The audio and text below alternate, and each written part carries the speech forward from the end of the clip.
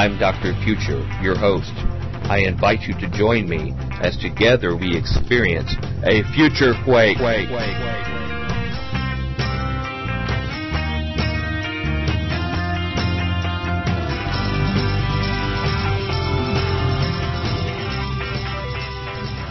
Welcome to the Future Quake Show. I'm Dr. Future. And I am Tom Bionic. And it's a new week. It indeed is. But let me give you a Monday quiz instead of Friday. What does that mean? It means we have a new guest. You passed that one. I know. I'm just going to give you a test on Monday. Maybe it was the rest over the weekend. Yeah. Ladies and gentlemen, it's great to have you with us here for another week. And Tom Bionic is absolutely right. We have a new guest this week. Mm-hmm. We have Mr. Judd Burton, who is a historian, anthropologist, and author of a new book called Interview with the Giant. And we're going to talk this week about Jesus' confrontation with the ancient giants and fallen angels. Same old around here. Pretty relaxing. How to live your best life now with a giant. So we're not just going to have to work our way to bring Nephilims into the story. They're front and center this week. Yes. With a new guest we have that has some new findings, and it just doesn't get any better than that. I am looking forward to this guy. Having read a couple of chapters of his book, it was very, very interesting stuff. The over-encompassing thing being a lot of what was gone on in the Bible had some interesting spiritual applications. That's right. And ladies and gentlemen, be patient this week over the shows. We sort of crescendo. Those of you who are very conversant in the topic, bear with us. We try to establish a lot of the credentials for this information. You may find it useful to share with other people. When people think you're crazy for believing all this stuff, we try to talk about that in detail in this interview, as well as some new information toward the end. So, with no further ado, here's Mr. Judd Burton talking about Jesus' confrontation with the ancient giants and fallen angels. We'll be right back to wrap it up here on Future Quake.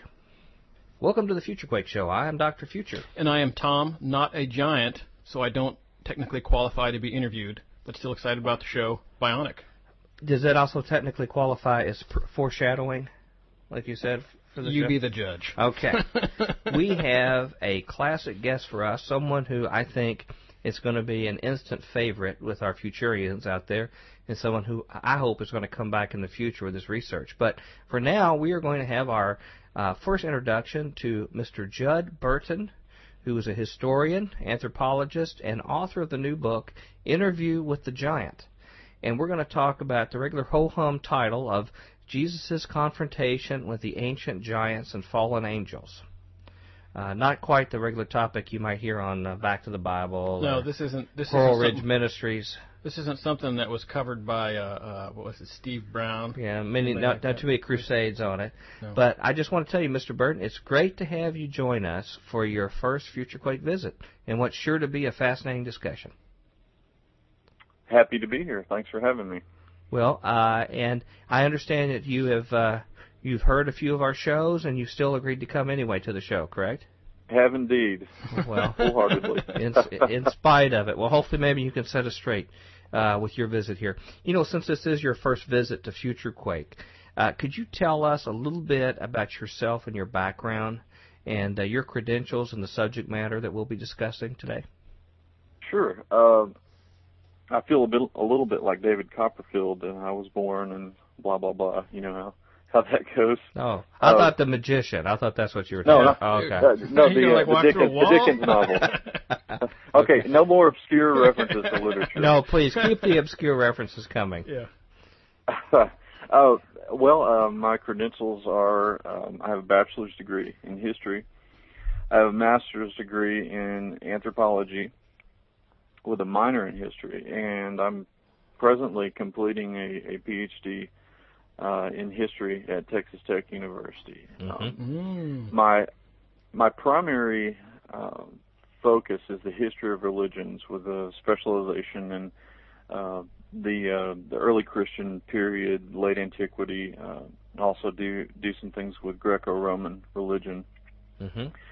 I have archaeological training. I've had the good fortune of digging, as it were, on both sides of the world. I've, of course, done work in Israel at this site we'll be talking about today, Banyas, and I've also got some projects that I've worked on here in Texas. My anthropological training was primarily cultural.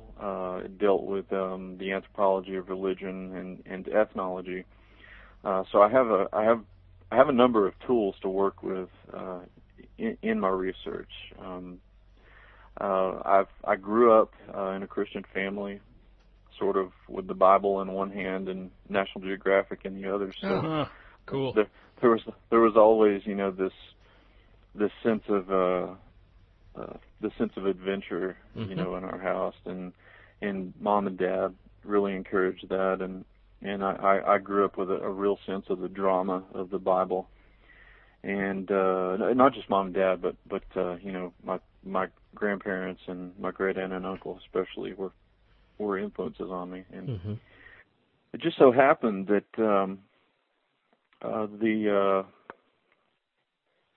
the brother-in-law of our pastor, when I was growing up at the church, was a professor that I would later study Greek under.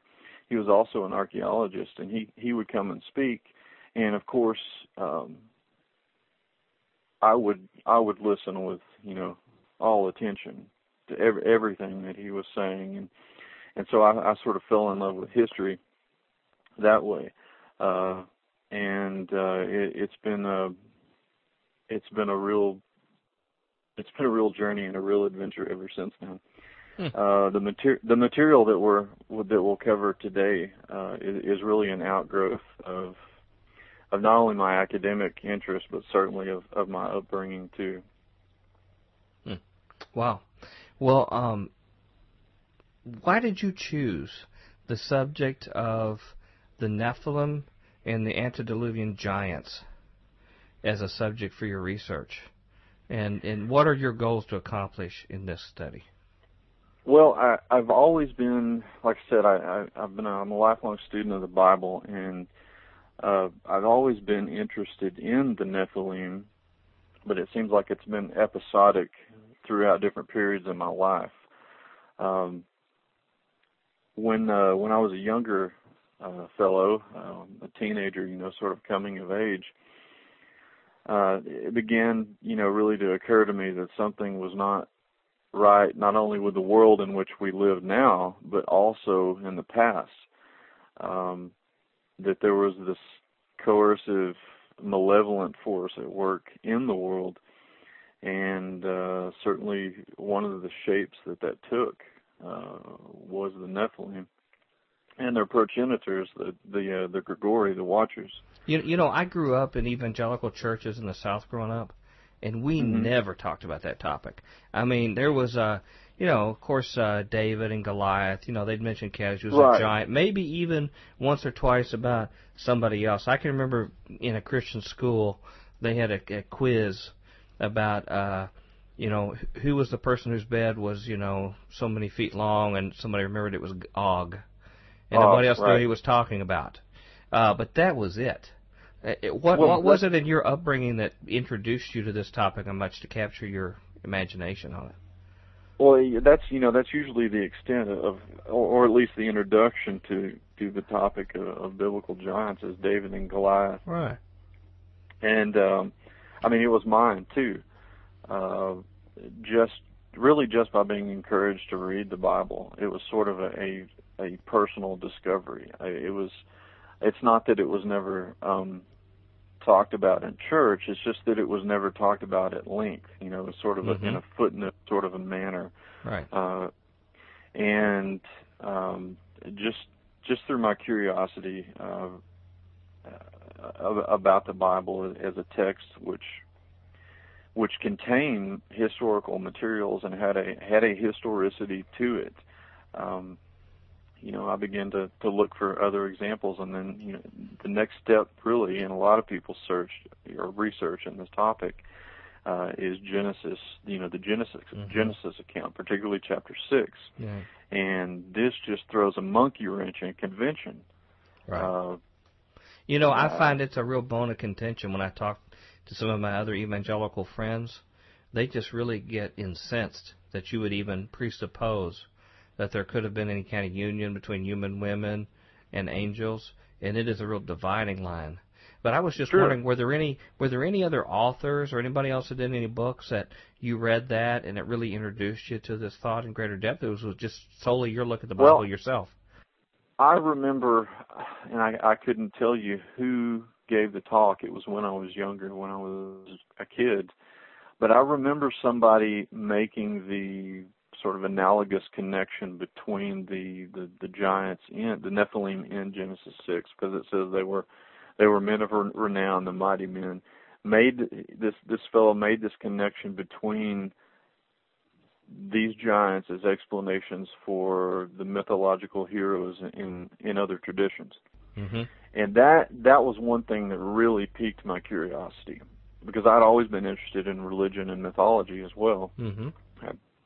And so really from there, in sort of a grassroots kind of a way, I guess, reading the Bible and looking at these other mythological traditions seemed to sort of line up. This thesis that this guy was putting out seemed to sort of make sense to me, and that was sort of the bedrock or the foundation, that I really proceeded from.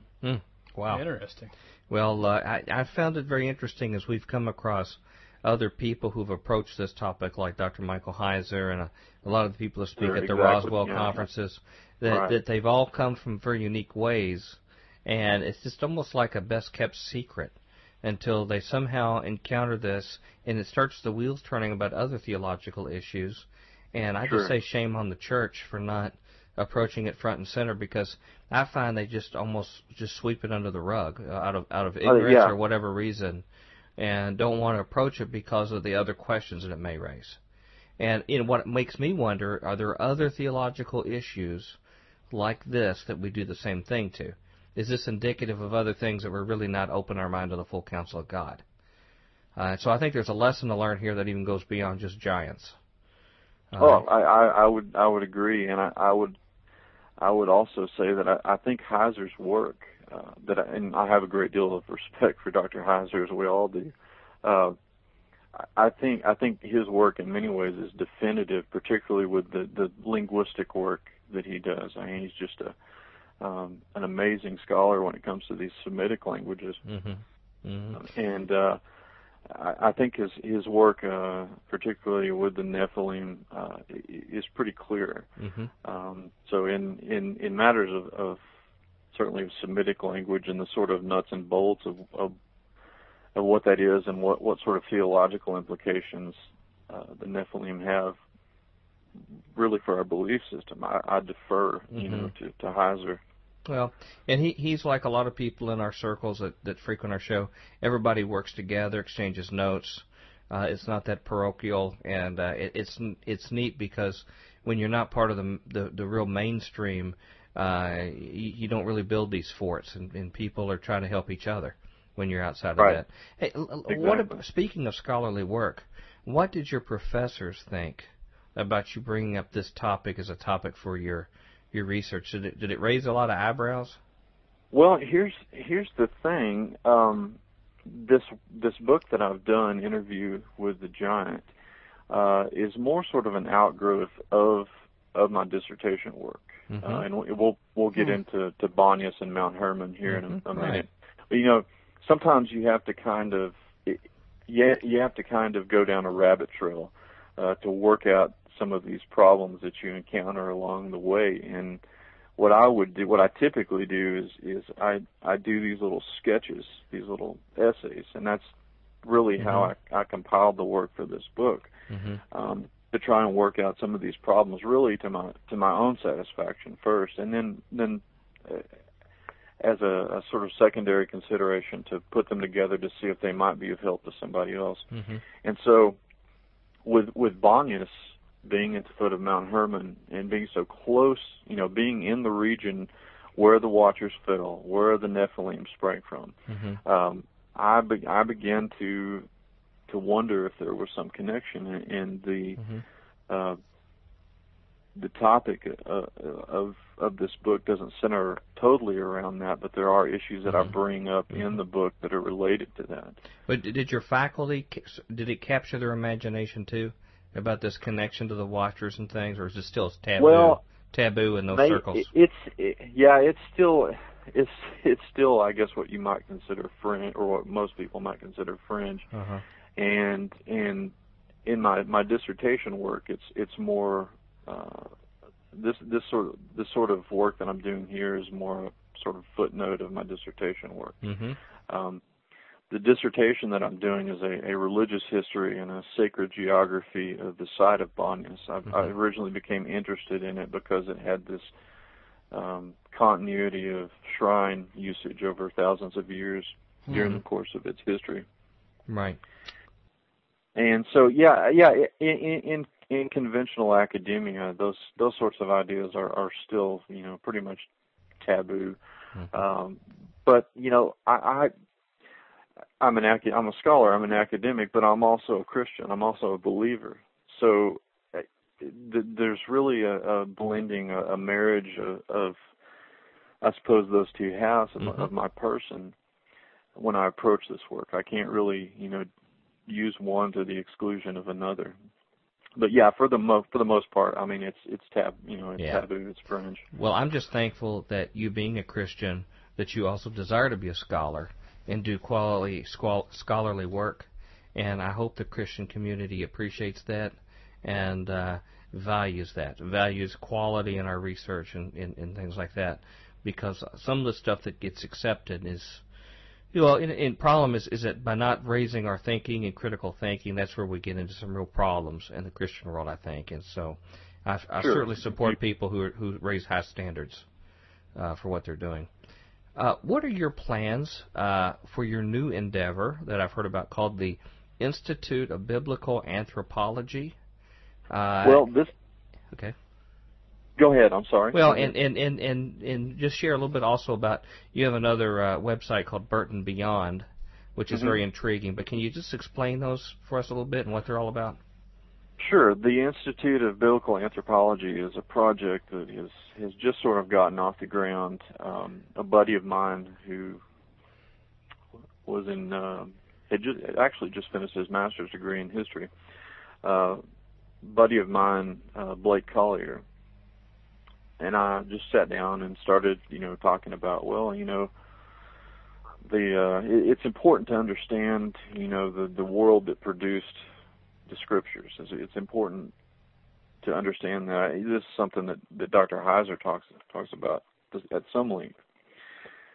That you have to sort of put yourself into the mindset and the culture of that produce the scriptures that we read in the Bible, in order to better understand them. And that's sort of the goal of the Institute of Biblical Anthropology. That's why we call that, because it's got a cultural sort of orientation to it.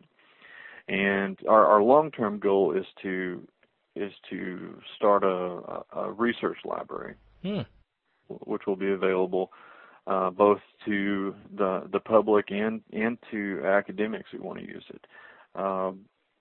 Because we really, in this part of Texas, we really don't have a library that's geared toward this sort of thing, and that's sort of our long-term goal. Of course, we all have research agendas too that we're holding to, and but that in general, that's sort of the goal of the Institute of Biblical Anthropology. And if people want to visit that, I can give the website address here in a minute. Okay. Wait, lay on us right now. Sure. It's www.usavtx.org/IBA. And people can click on that, and we have some articles already up. The other site is my personal, what I call my personal website, and I throw some articles out there sometimes, again, sort of in the manner of these little sketches, these little rabbits that I chase, and they usually end up on the Burton Beyond site. And that website is real easy to remember. It's just burtonbeyond.com. and people can go there and check that out too. That's such a cool name. I have to give you credit for that. What about, could people have rip-off of that, like Bionic Beyond? Would that be... Hey, any variation, I suppose is legal. Okay. But that is pretty hip kind of website, Well, Burton Beyond. And I would suggest if it's like your book and the materials I've read so far, it'd be worth people's time to go check that out over there as well. And now, if we find any kind of ancient, sacred, religious relics here in Nashville, Tennessee, that would be information, would be fodder for your institute, correct? Oh, sure, you bet. Because we have William Henry here that hosts the, was it the Dreamland show, for Coast to Coast, who swears that Nashville is the most sacred city with sacred geometry, even more than the Giza Plateau. Well, I'm sorry about that. Well, we have the largest idol in the world, actually pagan idol anywhere in the Western world. Yeah, and we've got. I just found out recently that the Bat Creek findings, where they found some Semitic writing or something, supposedly Semitic writing, out east of town here. I don't know anything about that. Yeah, Cyrus Gordon was all over that. Huh. Okay. Well, I will just say that I will not discount, pre-Columbian Old World exploration of the New World, but I don't worry, I probably would. I went into a cave here locally, and when I came out on the other side, I came out of the Grotto of Pan. It was the strangest thing. Yeah, there's all sorts of weird stuff going on. I won't tell you what I saw in between the two, but it was really just a weird connection between the two. But I know we'll talk about that in just a minute. But we'll keep that in mind as we find some interesting. And that goes for the rest of our Futurians too. Pass them along. I assume any kind of reports or data around the world of something that has sacred or some kind of religious connotation that has a geography connection that might be fodder for your institute. Oh, sure, yeah. Okay. If people are doing their own research and found something, we're a forum too. We want to hear from people. Okay. Well, now let's get on to our main topic for the day. Okay. What is the basic premise of your new book, Interview with the Giant? Okay. Well, I sort of explained how it gelled. The book itself is an ethnohistory. When a civilization or a society is on the brink of disappearing, especially in recent centuries, what anthropologists have done, of course, is to try and salvage what relics, what information would be left from that society in order to preserve a record of it. You have examples of this being done in the late 19th century, early 20th century by the Bureau of Ethnology out of the Smithsonian, which you guys are no doubt familiar with. But what they would do, of course, is send out these groups of anthropologists to record data on these disappearing Native American tribes. And over the last century, this method has been refined, and anthropologists and historians generally refer to it as ethnohistory. Basically using every piece of cultural data that you can get your hands on, whether that be documents, oral tradition, folklore, mythology, maps, music, you name it, just anything that you could find that would help you put together a record, a sort of cultural record of the people that had been lost. And so I thought that this would be an interesting framework in which to put the Nephilim. If we treated their existence, we treated it as a culture or society, and certainly if we're using the Bible as one of those tools to reconstruct it, we've got materials to reconstruct that history. And this is really just kind of a different way of doing what some people have done already in putting the history back together of the Nephilim. Dr. Heiser has used Semitic languages, in order to do this. I think Tom Horn has done some work along these lines. At any rate, what I sought to do with this book is to use ethnohistory to piece together a culture of the Nephilim, if you will.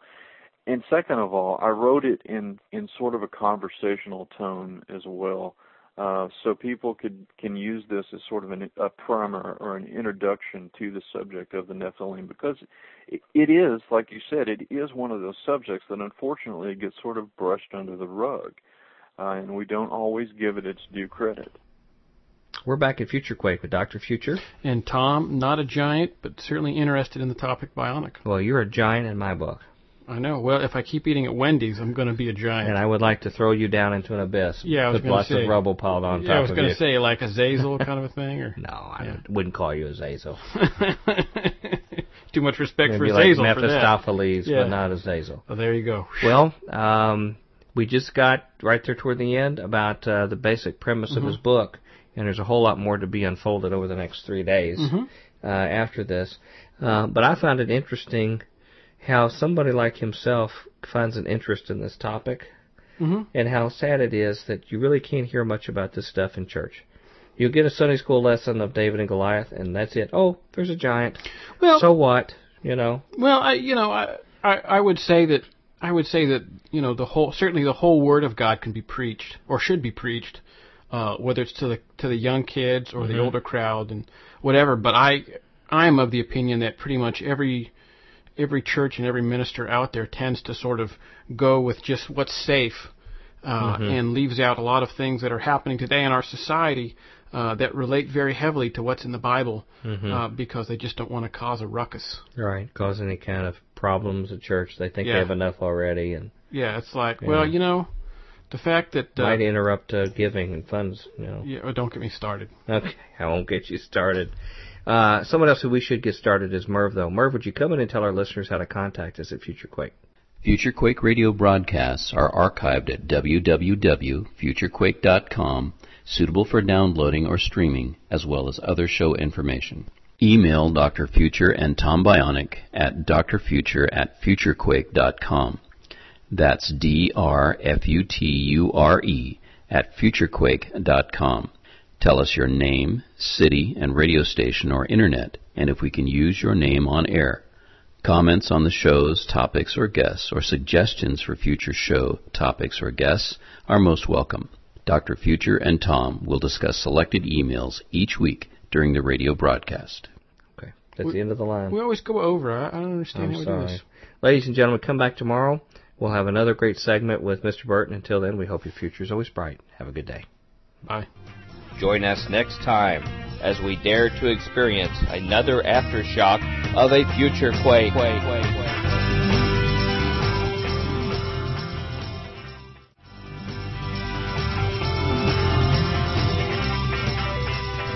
Welcome to the Future Quake Show. I am Dr. Future. And I am Tom, not Chatty Bionic. We have to hurry. We have very little time today. We have our second installment with Judd Burton, historian, anthropologist, and author of The Interview with the Giant, talking about Jesus' confrontation with the ancient giants and fallen angels. Here's Judd Burton.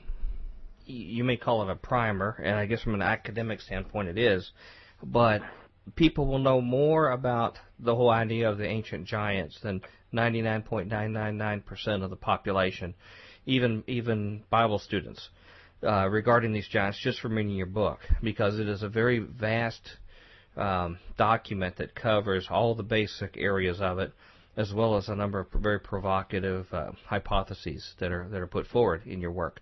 Why should this controversial topic of the Nephilim and the ancient giants and the fallen angels be important to us today? Is it just something that it's a dead issue that's long gone, or do you think it has any kind of relevance to our life now or in the future? Well, it's a dead issue that's long gone to a lot of people, but I don't see why.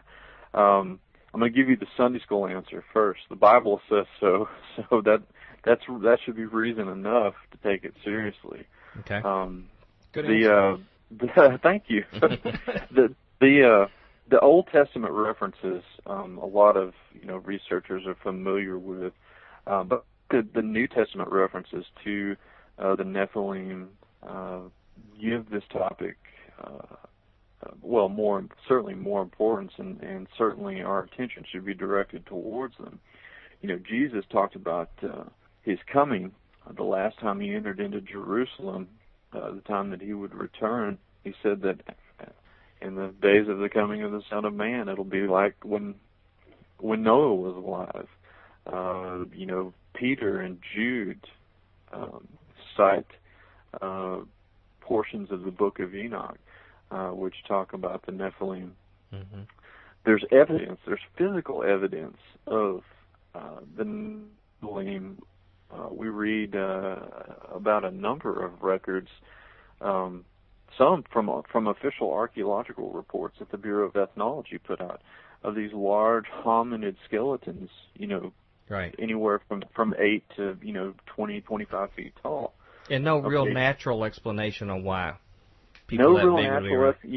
The debate for a while was that they were mammoths or mastodons, but some scholars are still out to lunch on that. The morphology of these skeletal remains suggests that they're hominid, and that in itself is provocative, as you say, and is not disseminated in the public to any great degree. But the evidence, when we talk about evidence, mythology is evidence as well. And so this topic is very important because the Bible says it so. Jesus says these days will come back when he returns. So, this is an extremely important topic, particularly for the church. Mm-hmm. Well, I would submit, as far as its relevance to us today, that when I became aware of who these creatures are, who they're taught to be, and how God had to deal with them, in many ways it completely changed my view of God and his nature in many places in the Bible, because there are many places where it looks like, if you have a very simplistic understanding of God, God is a very vindictive God that's just in the destruction of people business, and unless you know more about what's going on, it looks that way, and it's very hard to answer naysayers about God. It's like, oh, he's just a vengeful, hateful God I see in the Bible. But when you find out things that there has been a corruption of the bloodline that's pervasive both before the flood, and that for the whole proto-evangelion, however you pronounce it, about the kinsman redeemer, the seed of the woman redeeming the rest of mankind, and you find out that there is an active role to try to corrupt that bloodline, you understand why God was benevolent to the human race in trying to wipe out those who were trying to destroy the potential of having a future Savior. And even after the flood, when they go to take the promised land, and God knows that the men of Israel have a propensity to mess around with foreign women, and that they have this compromised bloodline, and the whole world is counting on the Jews to preserve their bloodline of humanity for the kinsman redeemer, and how God instructs them that they have to get rid of all of these ones that they are going to tend to intermarry with for all of humanity's sake. Well, that completely changes what we see God is doing. So I would submit that understanding these things is important to understand the nature of God, also to understand the big picture of salvation, the importance of the redemptive work of Jesus Christ. And I would say your findings in this book we're going to discuss about even change our view possibly about what was Jesus doing during the days of the Gospels, and really the big picture of what's going on. And it helps you stand back and have a more cosmic view of what Jesus was doing and ongoing. So, I would submit to people who are naysayers or saying this is just flaky stuff, it's not relevant to me, that it will completely change your view of God as well as in the future, if there is a future role for these people as well. Can you explain the credentials of authenticity of some of the references that you talk about in your book? The most prominent one is the book of Enoch. Sure. Okay, and a lot of mainstream evangelical Christians, and we have a lot of them listen to our show because of our broadcast on a mainstream evangelical radio station that reaches, places like Lifeway Bookstore Management, the Southern Baptist Convention leadership, and the universities that aren't used to talking about this kind of topic. They're wondering how reliable are these resources. It's one thing to quote out of the Bible. Much of your work is quoted out of the Bible. But then there's even references in the Bible to the book of Enoch. in some of these other references. Exactly. How reliable and authentic are these books? What kind of credentials do they have on their side? And why should it be taken seriously? Well, in the case of Enoch, the Book of Enoch was probably written in stages, and represents, in my view and in the views of other scholars, an older oral tradition. The Hebrews didn't have a written language till about the 11th century BC, at the earliest, and so it represents these traditions, these stories that are being passed down within the God's chosen people, whatever you want to call them, the sort of proto-Hebrew culture. And secondly, the provenience in which the Book of Enoch is found, of course, in the caves near Qumran, I think is also significant. In this collection of apocalyptic literature that's discovered, over a period beginning in 1947, another significant date. But I think that that members of the church, brothers and sisters, don't be afraid of the Book of Enoch, because it should be important to us because it's cited so many times in the New Testament, particularly in the epistles. And so I think number one, it's mentioned in the New Testament is significant. Right there should establish to us that it's a book to at least pay attention to. Yeah, it was mentioned in the book of Jude. It was mentioned possibly in 1st and 2nd Peter. That's right. Possibly. What I find a little ironic is that, we have most of your rank and file evangelicals believe in the inerrancy of Scripture, but they'll look funny at something like the Book of Enoch. However, those authors who wrote books that they consider inspired were inspired to put portions of the Book of Enoch in there. So if we consider that inspired writing, inspired by God, and that includes by reference these books and content from them, that means to me that we better be very careful on how we regard those books. If God considers it part of His inspired word to include part of their revelation. Yeah.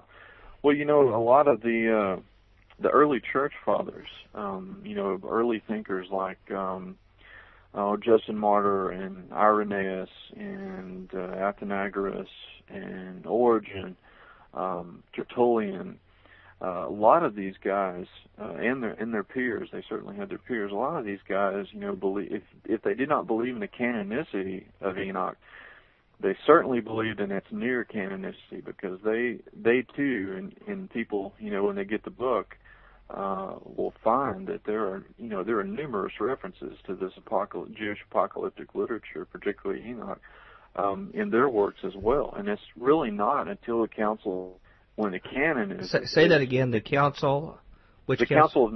Council of Nicaea, right. In AD 325. It's really not until then that we begin to see books like Enoch and other Jewish apocalyptic literature just sort of kind of cast to the wayside. Why do you think it was? Why do you think they cast it aside? Well, how familiar are you with the council itself? Just modestly. I know they had other issues with Arianism and some other heresy issues that were involved and things like this that were the big part of it. But I do know that they were trying under Constantine, trying to get the whole church to come to consensus. Right. And try to get standardization. That's really what it boils down to.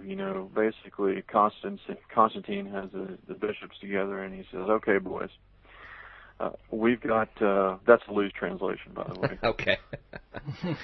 Okay, boys, we've got, some money here.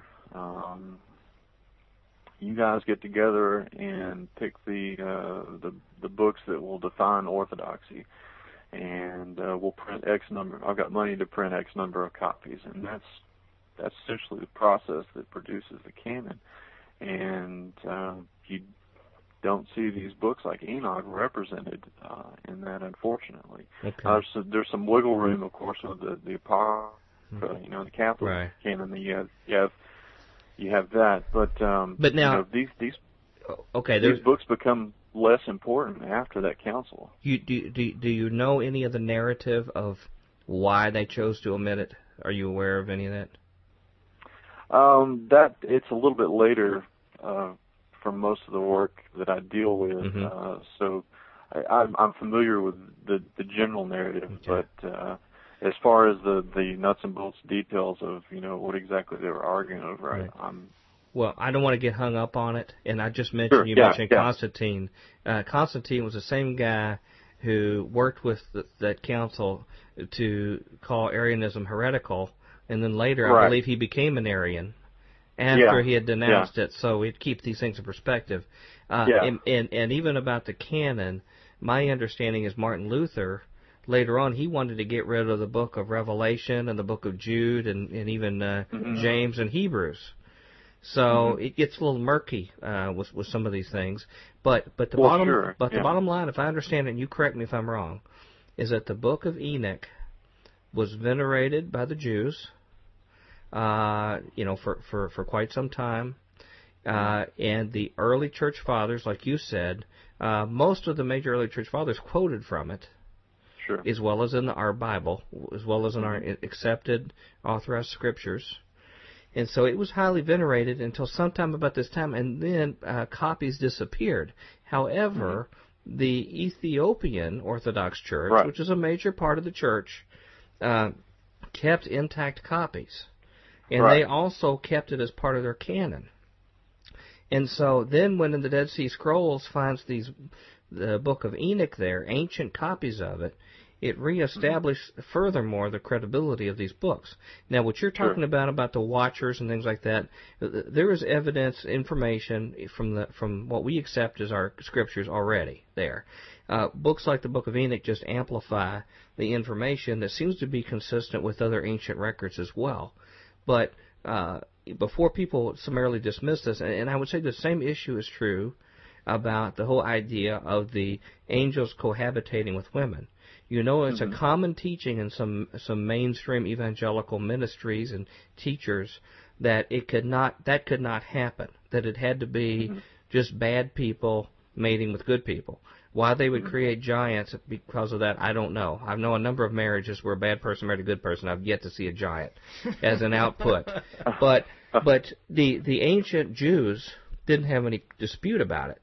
They knew clearly that these were fallen angels that cohabitated with women and created these offsprings. There wasn't any debate about it, per my understanding of it. And the early church fathers also understood that very, very clearly. So it seems like to me it's a little bit more modern phenomena to try to dismiss the supernatural side of this and to say, well, it's just a metaphor for something else that occurs. Am I on the right path with that? Well, yeah, and in between there, we've got the age of, you go back a few centuries, we've got the Age of Enlightenment, which pretty much redefined how Western society went about its scholarship, whether it was the humanities or the sciences. That had a big impact on biblical scholarship too, and a belief, in the supernatural. And so, this side of history we've sort of suffered, I think, because of that. I'm not disparaging all of the Age of Enlightenment. Certainly, there were some benevolent outcomes, but there were also some detrimental outcomes from the Age of Reason, and we're sort of living with the consequences of that too. Right. Well, it's like Dr. Heiser said on another topic on our show recently, is that we have become selectively supernatural. And I think that's part of what's involved. We don't have a problem with the resurrection of Jesus or the miracles that he did, but we talk about these other supernatural things, people immediately get uncomfortable getting their arms around it, and it's really an all or nothing deal. Either you believe the Bible talks about supernatural things or it does not. And I think people need to get accustomed. I just want to get this established before we go further, because we may have new listeners that really this blows their mind, and I want them to know this is based upon good, sound Bible teaching and good, sound scholarly work. And, I believe possibly that the reason that the Book of Enoch in the ancient copies was refound again in the Dead Sea Scrolls was a sign to us that we better start listening to the message. God may have obscured it a little bit for his purposes, because a lot of the teaching in there would not have been understood by man before today. And now today, when we see the signs that are happening in the world around us, it may help us to fully grasp with the genetic revolution, and some people even say with the UFO phenomenon, that there's various reasons why we may need to know the information in those books, and God in His providence has decided to to reveal this or bring it up to the forefront again, in the last days. Well, there's a definite prophetic framework in which the Book of Enoch and these other apocalyptic pieces of literature were found. As I said, 1947, 1948, that Israel becomes a nation again. Right. And like I say, we have the faculty this side of history to understand more of what's in the Book of Enoch. Mm-hmm. Yeah, you have a lot of weird things happening in a tight window of time. You have Aleister Crowley passing away. You have something called the Babylon working in the occult world in January of 1946. Yes. You have the Roswell, which may have opened some kind of occult portal. We have the Roswell event that happens. We have just a host of things. Again, Israel becoming a nation over and over again in this little tight window of time, and it really makes me wonder if the days of old were sort of re-jump started again in the middle of the 20th century. Mm-hmm. One does have to wonder. Well, to look at references in the Bible, can you clarify a little bit as far as the rationale we have from Scripture? We sort of mentioned that Scripture supports this topic, and most of our audience are generally familiar with things, but can you briefly summarize the parts of Scripture that clarifies that there was some kind of falling of some number of angels that got with women and created these offspring called the Nephilim? What kind of proof do we have of that? Well, certainly the Old Testament references. Of course, the first one you point people to is Genesis 6. It's pretty clear that something unnatural is going on there, and is nonetheless happening. And you have this byproduct of these giants, the Nephilim. The accounts of the Numbers, when we have the account of the spies going into the Promised Land to scout it out, what do they find, Mike? Well, they find giants. And in fact, it's not just some kind of euphemism word for giants. They say they look like grasshoppers next to them. So it's not like it's not just saying, well, they're mighty men or they're powerful. Sure. They physically looked small compared to them, and the stuff that they brought out was so big and heavy that it'd be the kind of stuff you'd think giants would normally have. Well, and their names too give us clues to their lineage. The Anakim, the sons of Anak. And so that was sort of an entry point. One of the entry points for this sort of ethno-historical analysis was to look at this cultural legacy that they're leaving behind, and it's strewn all throughout the Old Testament. If you'd like, I can point readers to some of these early Christian thinkers who are equally as interesting. They I think are probably a little more pertinent to this early Christian period that I've been looking at during my own research. You mean some of the church fathers that talked about this? Yes. Right. Yes. Of course, beginning with the New Testament, Matthew 24, we talked about that, how Jesus is talking about the days of Noah. Peter has a couple of interesting things to say. The one that I would point people to begin with would be 2 Peter 2:4, which certainly echoes the punishment given to the watchers that we find in the book of Enoch. Of course, Enoch tells us that what happens to the watchers. Well, we hear stuff about them being thrown into darkness and bound and suspended in midair, hanging head first. Peter says, "For if God did not spare the angels when they sinned, but sent them to hell, putting them into gloomy dungeons to be held for judgment." That that imagery right there is right out of Enoch. Mm-hmm. Jude, that we talked about right. a moment ago, Jude probably the more significant of these two epistles with regard to the book of Enoch. Jude 6, where he talks about, he says, "And the angels who did not keep their positions of authority, but abandoned their own home. And these he has kept in darkness, bound with everlasting chains for the judgment day." Verse 13, I think, is equally clear, using phraseology like, "For whom the blackest darkness has been reserved forever," referring to these watcher angels. And as I said, go ahead. No, proceed. As I said, the early church fathers continue this legacy of belief.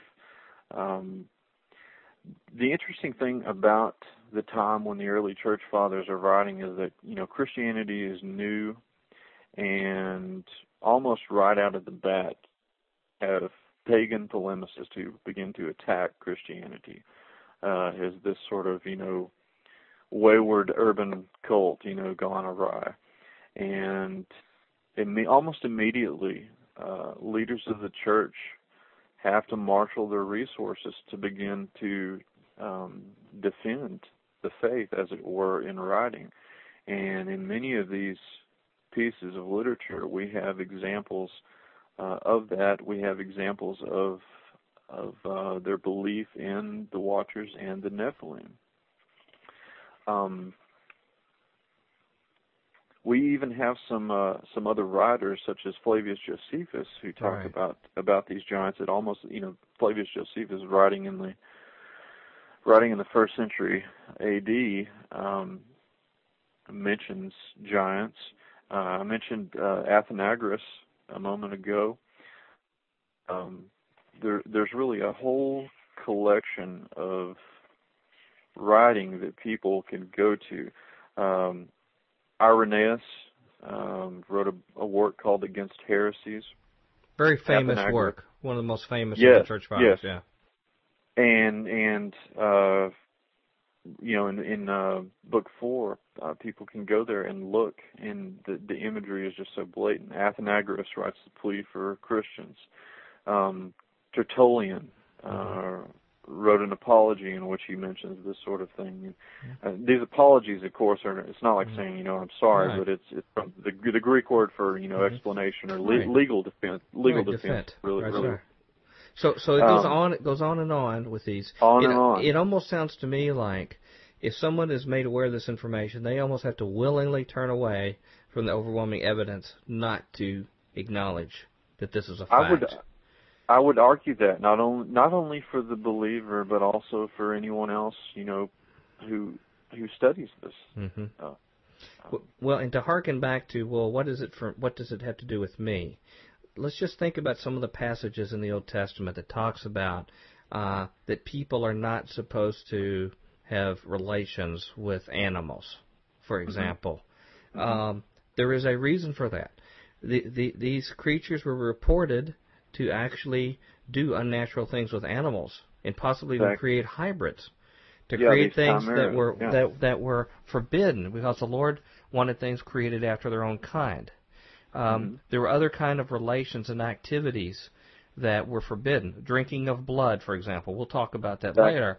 That's another thing that people scratch their head and say, well, why is that such a big deal in Scripture? Well, it is a big deal when you understand what the giants did and what the God is trying to protect us from having happen again.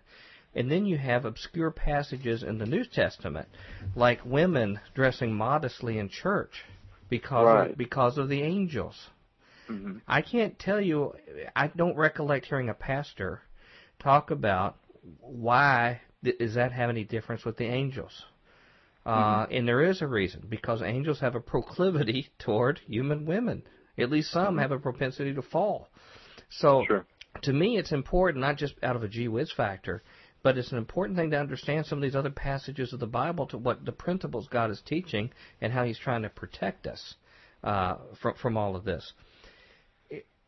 having said all that, I just sort of want to leave it at that as far as establishing the credentials why. And there's a lot more people can read about it. We can reference to them if they still have questions about it. We're back at Future Quake with Dr. Future. Tom, not a chatty Cathy Bionic. Okay, in 5 seconds or less, why is it good that we pointed out that mentioned in the Bible, book of Enoch, 2 Peter and Jude and other places, so we should take it seriously, although it's not strictly canonical. All right, okay. Yeah, that's all. That's Merv, our Cliff Notes won't version. you come in here? Speaking of Nephilim, Merv, would you come in and tell our listeners how to contact us at Future Quake? Future Quake radio broadcasts are archived at www.futurequake.com, suitable for downloading or streaming, as well as other show information. Email Dr. Future and Tom Bionic at drfuture@futurequake.com. That's DRFUTURE at futurequake.com. Tell us your name, city, and radio station or internet, and if we can use your name on air. Comments on the show's topics or guests, or suggestions for future show topics or guests are most welcome.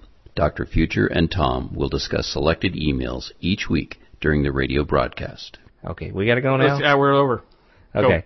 Hope your future's bright. Until then, we hope you have a wonderful day. Goodbye. Bye. Join us next time as we dare to experience another aftershock of a future quake.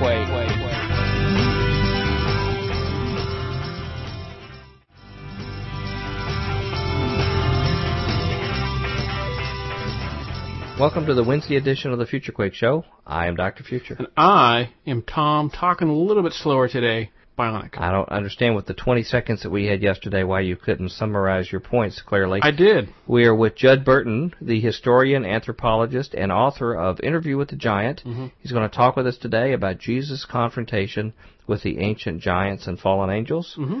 And we spent yesterday really explaining the credibility of the data that we have so people can understand that. We're going to really get into the meat and potatoes today about the history of the fallen angels coming down. Meat and potatoes.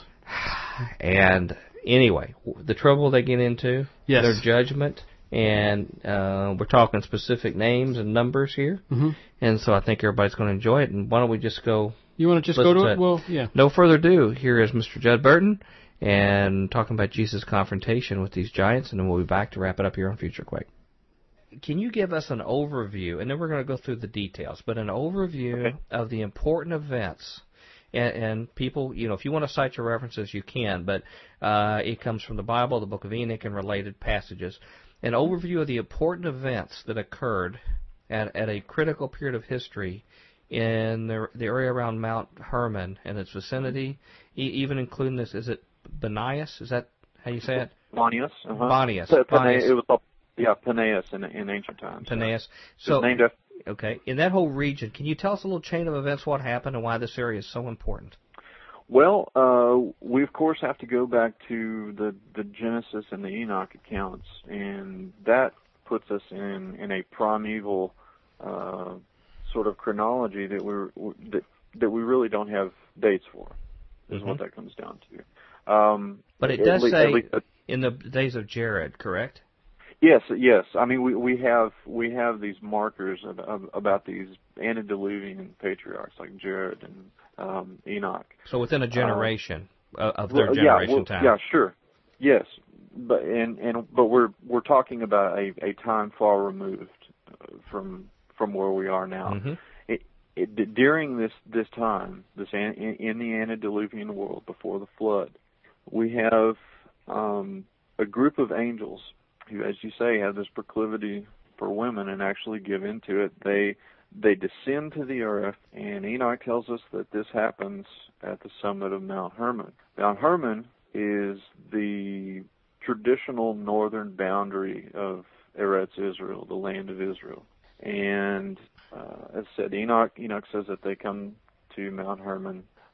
They make a pact to cohabit with women. They're all going to do this. Enoch says that there are 200 of them. What essentially ends up happening is that there is an exchange, and in exchange for basically civilization, because we read about metallurgy being taught, we read about root medicine, herbal medicine being taught, we read about the making of weapons, and makeup and other things like this. We basically see this exchange of knowledge for genetic access. And this is where the cohabitation of these fallen angels, these watchers. So these women are given over, it appear to these beings for their relations and sexual activity in exchange for the information that these other people can use. Wow. Well, yeah, and it's not implied whether they're exchanged as chattel or if it's a willing sort of act. Right. The bottom line is that is that we have the record that it happened.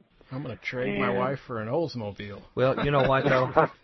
This is not that uncommon in human nature. It's not. Yeah, people outside of the West, it's very common. People have sacrificed their family and other kind of things for that. And, this was at a time when very little was known about Judeo-Christian morality. We're talking about before the flood.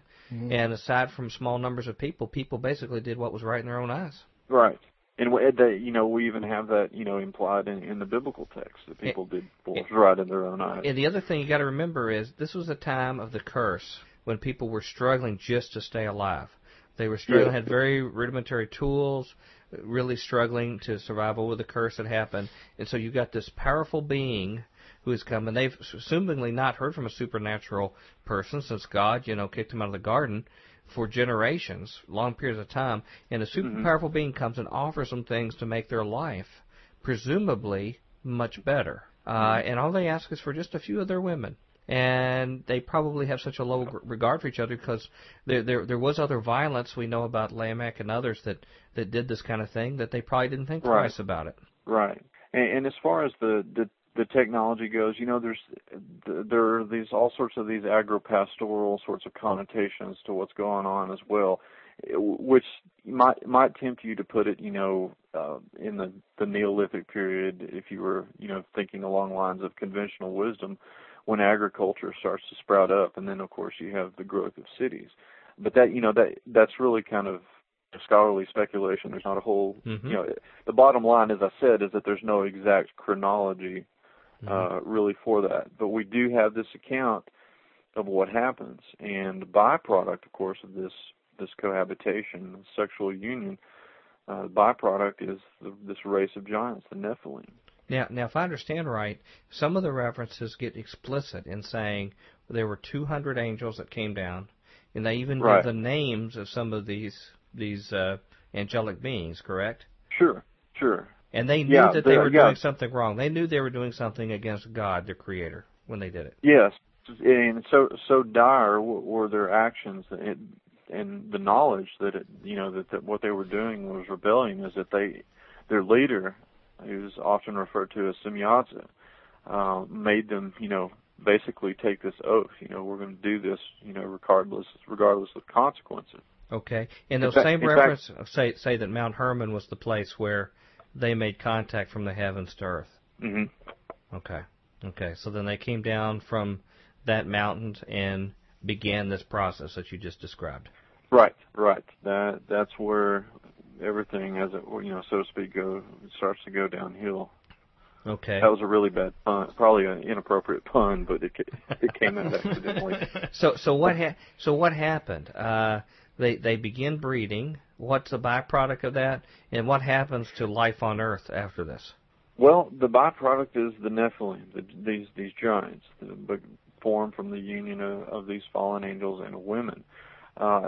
Both Enoch and Genesis, Enoch in a little more detail, but both of these texts talk about just how bad the conditions were at the time. It's pretty clear from Enoch that the Nephilim were using up most of the resources in the world at that time. It's pretty clear because they basically run out of a lot of the resources they need, including a steady supply of food. And what does it tell us? What does Enoch tell us? Well, from what I know, they started eating men. They started going after people. Exactly. And you got this cannibalistic, almost vampiric nature that starts to come to the fore amongst the Nephilim. And so we're not just talking about the wickedness that the Watchers taught mankind, but we're talking about a bloody oppression of humanity. Mm-hmm. And, hearkening back to what Jesus said about the days when he will return, that's another reason I think people need to pay attention to this, mm-hmm. is because, we have an idea of just how bad it can and will mm-hmm. get from Enoch. Mm-hmm. And when the Bible just says, very briefly says, that sin had waxed exceedingly, there was extreme wickedness on the earth. Right. And God repented of having made man, wanted to wipe things out. We don't have any idea until you read these references to find out how depraved things had come. Exactly. There was almost like nothing of goodness happening on right. the earth except depravity and violence. Yeah, it would seem, that nothing was taboo. Yeah. And so really, the whole between the Nephilim and mankind and things, they would have destroyed themselves anyway in short order, had God not initiated the flood. Wouldn't you guess? The destruction would have been self-inflicted. That's really my opinion, because like I said, if you look at it from just a logistical point of view, they were exhausting resources. Mm-hmm. And it would just have been a matter of time before they exhausted the last one they had. Yeah, it may have been one Nephilim left, and it was all done. One big fat Nephilim. Right. Right. And the rest of them dead. And there are some who say that the actual interpretation of the Hebrew about Noah, that he was actually pure in his generations, mm-hmm. and they lead that to believe that it may be that he and his offspring were the last ones of the genetic purity required for the kinsman redeemer. What do you think about that? Is that a possibility? Yeah, I've heard that. I do think that that's plausible. Mm-hmm. So therefore, the Lord waited till the last minute before He brought judgment, waiting for repentance. And yes, and that's the first example I think that we have that it's sort of cliche to say that God is perfect, but He's perfect in everything. That just shows that God is perfect in His patience too. He mm-hmm. waited till the ultimate last minute, mm-hmm. right, before he took action. Yeah, I think you're right. Well, now this narrative you just told us is also reflected in most other ancient world cultures, right? I mean, mm-hmm. they have preserved this same kind of chain of events as well. Some degree, and we could do an entire other show right. on that, I think. Right. But yeah, there are certain elements in world mythology that line up with this. Virtually every culture has a flood epic that is reminiscent of the story of Noah. And in many of them, there are giants that are involved. Okay. There's this downfall, from in the case of other mythologies, it's disappointing, their gods, and this deluge is unleashed. Okay. So that physically wiped out the Nephilim. What about the angels? There's a separate narrative about the judgment and binding of these fallen angels, correct? Can you explain a little bit about what that was and where it happened? Any kind of insights you have on that? Well, we can discern from Enoch and the New Testament references to what happens in Enoch that God exacts judgment on these angels, and for all intents and purposes, it's this dark prison that they're put into.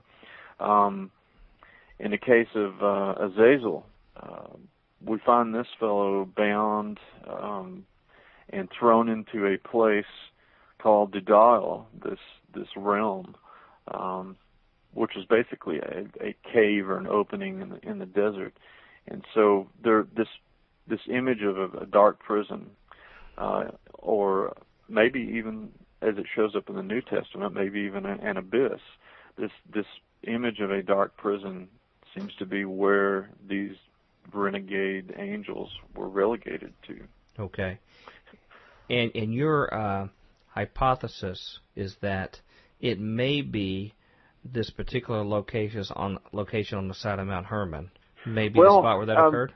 I'm still working that out for myself. What I find interesting, Dr. Future, is that the fact that Azazel, and we'll get into him in a minute, the fact that he is bound hand and foot and tossed into this place is very interesting to me, particularly with regard to the fact that There's the connection with the Azazel goat and the atonement ritual, but also because Pan, the Arcadian goat god, was worshipped at this site at the foot of Mount Hermon, Bonias. It derives its name from Pan. It was called Paneas in Greek. Okay. Well, we will talk about that in just a couple of minutes here. But this whole idea of the binding of these angels is strongly supported by Scripture. Book of Jude and Peter and things like that, is that they were bound and that they're bound somewhere awaiting judgment at this particular time. We also see Nephilim that are reported. In fact, it says in Genesis 6 there were Nephilim in the land in those days and after, presumably after the flood, and we know for sure because the 12 spies saw the Nephilim. We see other breeds of these giants running around through Canaan and this area. How do you think they survived or somehow reappeared? What was their means, you think, that they reappeared in the land after the flood? Well, there's in the book, I did an ethnology of these tribes and clans of giants using the biblical text as sort of ethnographic data. And it's evident, like you say, from the Old Testament that there were survivors, a survivor or more of them made after the flood. Those seem to be possibilities. Now there is a legend among Jewish lore about Og surviving. This is the same Og, presumably king of Bashan, who is defeated at the Battle of Edrei and dies. There's a legend that he made a deal with Noah, said, "Oh, I'm sorry for what's been going on. I'll be good. I'll do what's right in the sight of the Lord if you'll spare my life." So there's this legend about Og clinging to the ark and surviving that way. I think it's valuable as cultural data because it's part of their oral tradition, but it also poses a possibility for the giants to survive after the flood. Whether that's the case or not, we can't say with any accuracy, really. Well, I'd like to throw out another hypothesis, and it's just that. Sure. If you read carefully in the narrative of the flood, it says everything that creeped on the land died. It doesn't say anything about the stuff in the sea. It says everything on the land died. In these records that we alluded to earlier in our discussion, talked about hybrid creatures that might have animal, human kind of things. And some of these that we see in the ancient records that became the mighty men of old or the gods of old were even fish, human-type creatures, like I think it's pronounced Oannes in the Greek or Dagon. And this Oannes creature is supposedly one after the flood who crawled up out of the Persian Gulf up into Mesopotamia and then began to teach man this great wisdom and architecture and things. And that's why they believe the Babylonian culture took off. When these creatures come. And so, there's other scenarios like that could be plausible as well. Absolutely. You have all these, anthropomorphic animal gods, in all of these world traditions. You don't really have to look any further than the Near East, and the Nile Valley in Egypt, and as you say, in Mesopotamia, and really all over the world. I think that is definitely a possibility. Another possibility, of course, is that there were simply more cohabitations between angels and women. Right. As I said, we just can't say with a great degree of certainty. What we know is that there were Nephilim because the text tells us so, and that's right. There's evidence to prove that that's the case. And also some of these texts, as your writing that I've read points out, that there was a belief amongst the ancients that the spirits of these Nephilim after the flood, the ones that did perish, may be an explanation of who we know as demons in the Scripture, who their spirits actually roam the earth, which is why they seek a human body, is because they had one before, and they desire to rehabilitate a body. And so that may be a reason for these demons. Again, something else that most of your churches don't give a good explanation of where they came from. They're sort of the sad sacks of the spirit world. You know, you got principalities and powers and all these ones in the air, and then you got these poor demons just running around, you know, pitiful. So you might say that they're they don't really work together. They're separate factions, maybe? I think that's possible. Huh. Sure. And the one reason, too, that I find interesting is that, you know, when Jesus talked to the demon of the man, you know, amongst the tombstones, and his demon said, please don't send us to the abyss early. We've heard you're coming, which is understood to be their destiny. You know, so there may be a reason for that. I want to make sure. Let me just cover something real quickly before we get in our last phase of our interview. In just a few minutes, can you give us a quick rundown of the different tribes of the giant hybrids? You know, their lineage according to the writings. They're not just a one size fits all. There were different breeds of them. So just in a couple of minutes, tell us who some of those were. Well, as I said, I did an ethnology in this book of the giant tribes, and it would seem that what happened is we can discern that their numbers were reduced after the flood, and what we seem to have is giants reasserting themselves after the flood, developing these kingdoms, perhaps in some cases being founders of civilization. The biblical text also paints them as being, you know, the builders, these fortress builders. Like the city of Hebron was a city thought to be built by giants. Exactly. Yeah. Kiriath Arba was the giant progenitor of Hebron. Yeah, that was one of those cities, and Edrei and Ashtaroth Karnaim, these cities that were in Bashan. You know, biblical text talks about the 60 cities of Bashan, I think is the phraseology that's used. But from that we can discern that they were society builders, that they were administrators, and most likely, in keeping with their nature, they were oppressive ones. And it also seems that some of them were mercenaries, such as in the case of Goliath. Whatever the case, we do find a strong concentration of them, as I said, in the ancient Levant and this region of the ancient Near East. And one could maybe surmise part of their intentions were to keep the children of Israel from inheriting their promised land. I would think that's the most likely scenario. Or providing people with a tainted bloodline, again, to intermarry into the vulnerable Hebrew men to taint that bloodline for them. Right. Exactly. They have those potentials, but you've got some mysterious ones like the Rephaim, and I know the Zamzummim were ones that I've read in some other sources were thought strange in the ancient world because their language had like a buzzing sound, and I thought they sounded like bees when they talked. Yes, and you know it's the believer in me,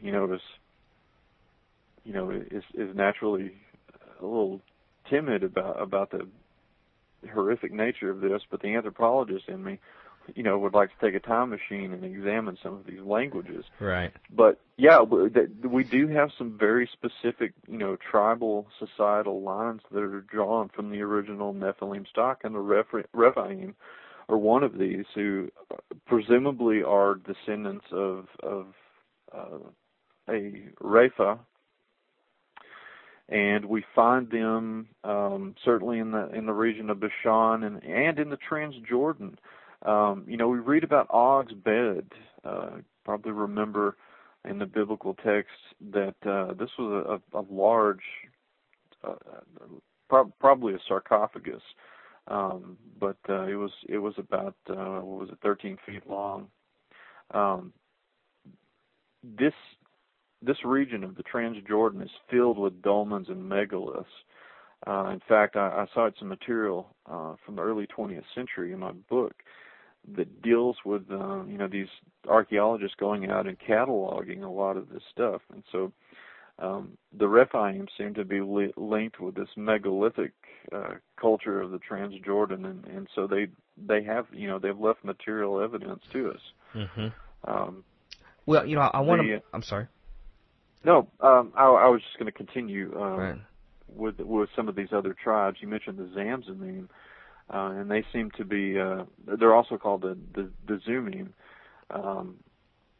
They seem to be an offshoot of the Rephaim, at least tribally speaking. Right, right. And we have some others. Anak was the founder, the progenitor of the Anakim, and we find them in Palestine proper, particularly in the case of we have mention of them, near Hebron. So in the hill country and in Judea, we find the Anak.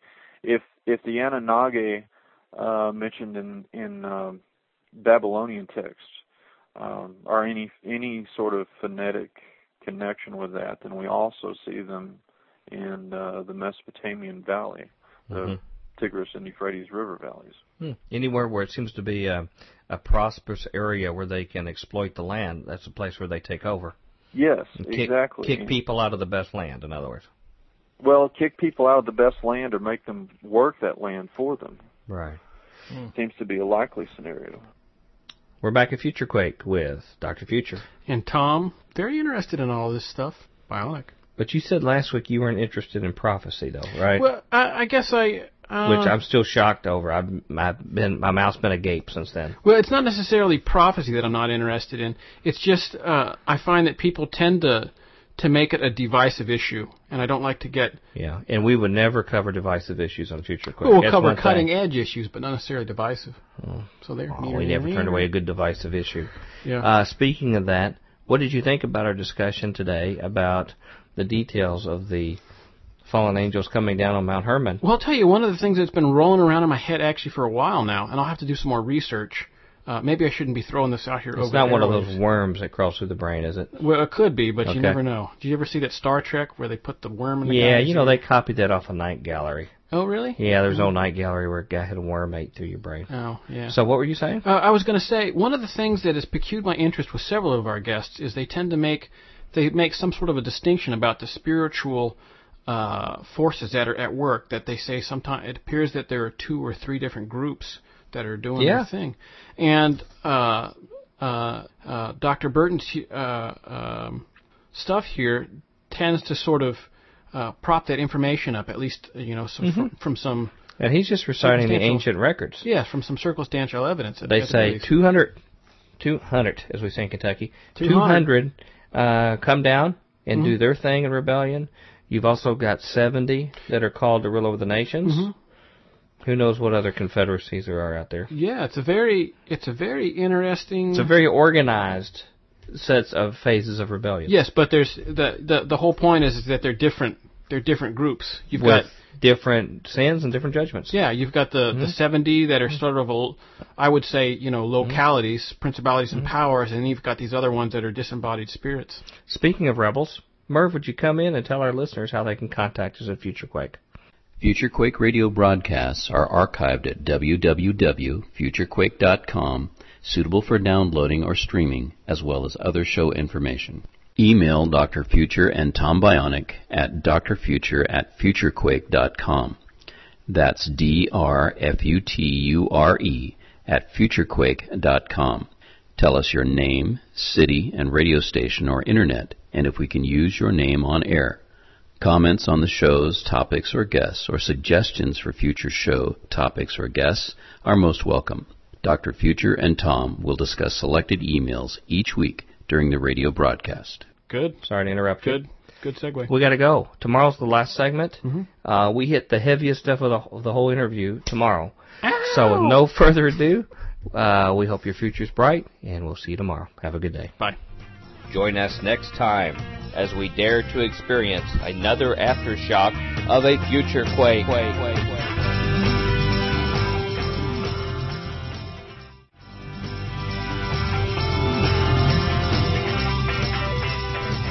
Welcome to the Thursday edition of the Future Quake Show. I am Dr. Future. And I am Tom, the Speed Talker Bionic. Well, and we got another quick day today. This is the final segment with Judd Burton, historian, anthropologist, and author of Interview with the Giant, talking about Jesus' confrontation with the ancient giants and fallen angels. The last and best segment yet. Yes, let's go. No further ado, here's Mr. Burton. We'll be back to wrap it up here on Future Quake. Well, I want to move on. I know a lot of our listeners who are somewhat conversant in this topic are saying, okay, move on from the background. We want to get to some of the new stuff. And so we try to strike a balance here between people who are new to this for them to really grasp something that's challenging. Sure. But I want to get onto the new material, and I want people to get your book so they get really the details. But okay. I think one of the most critical premises is about this concept of, I believe it's Azazel. Yes, Azazel. Please talk about how you think his attributes. You said quickly that he had goat-like attributes, and how much he sounded like what later became the mythological Pan. And talk a little bit about how that has some foreshadowing in the Day of Atonement and the whole Jewish concept of the scapegoat, and back to this location on the side of Mount Hermon. Try to bring that together for us, please. Is that all? Yeah, that's all. That's all in 30 seconds or less. Okay, start the stopwatch. I should interject with a brief sort of synopsis history of the site of Bonias. We first hear about Bonias, which in the Greek period was called Paneas.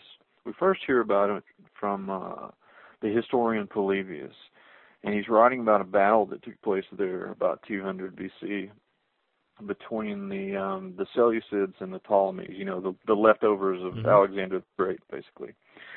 His armies, his generals inherited the land. Anyway, the Seleucids and the Ptolemies fight, and the Seleucids win out, and they take over the land that the shrine is in, and presumably the shrine had been there before under the auspices of the Ptolemies. The Panium or Paneon is how it's referred to in the account, and when you have the E-I-O-N, that denotes a shrine, that's being used, and not really much to report in the Greek period. I'm of course with just the historical records, because before that, references to the site of Bonias are pretty obscure, and we have to muddle through some we have.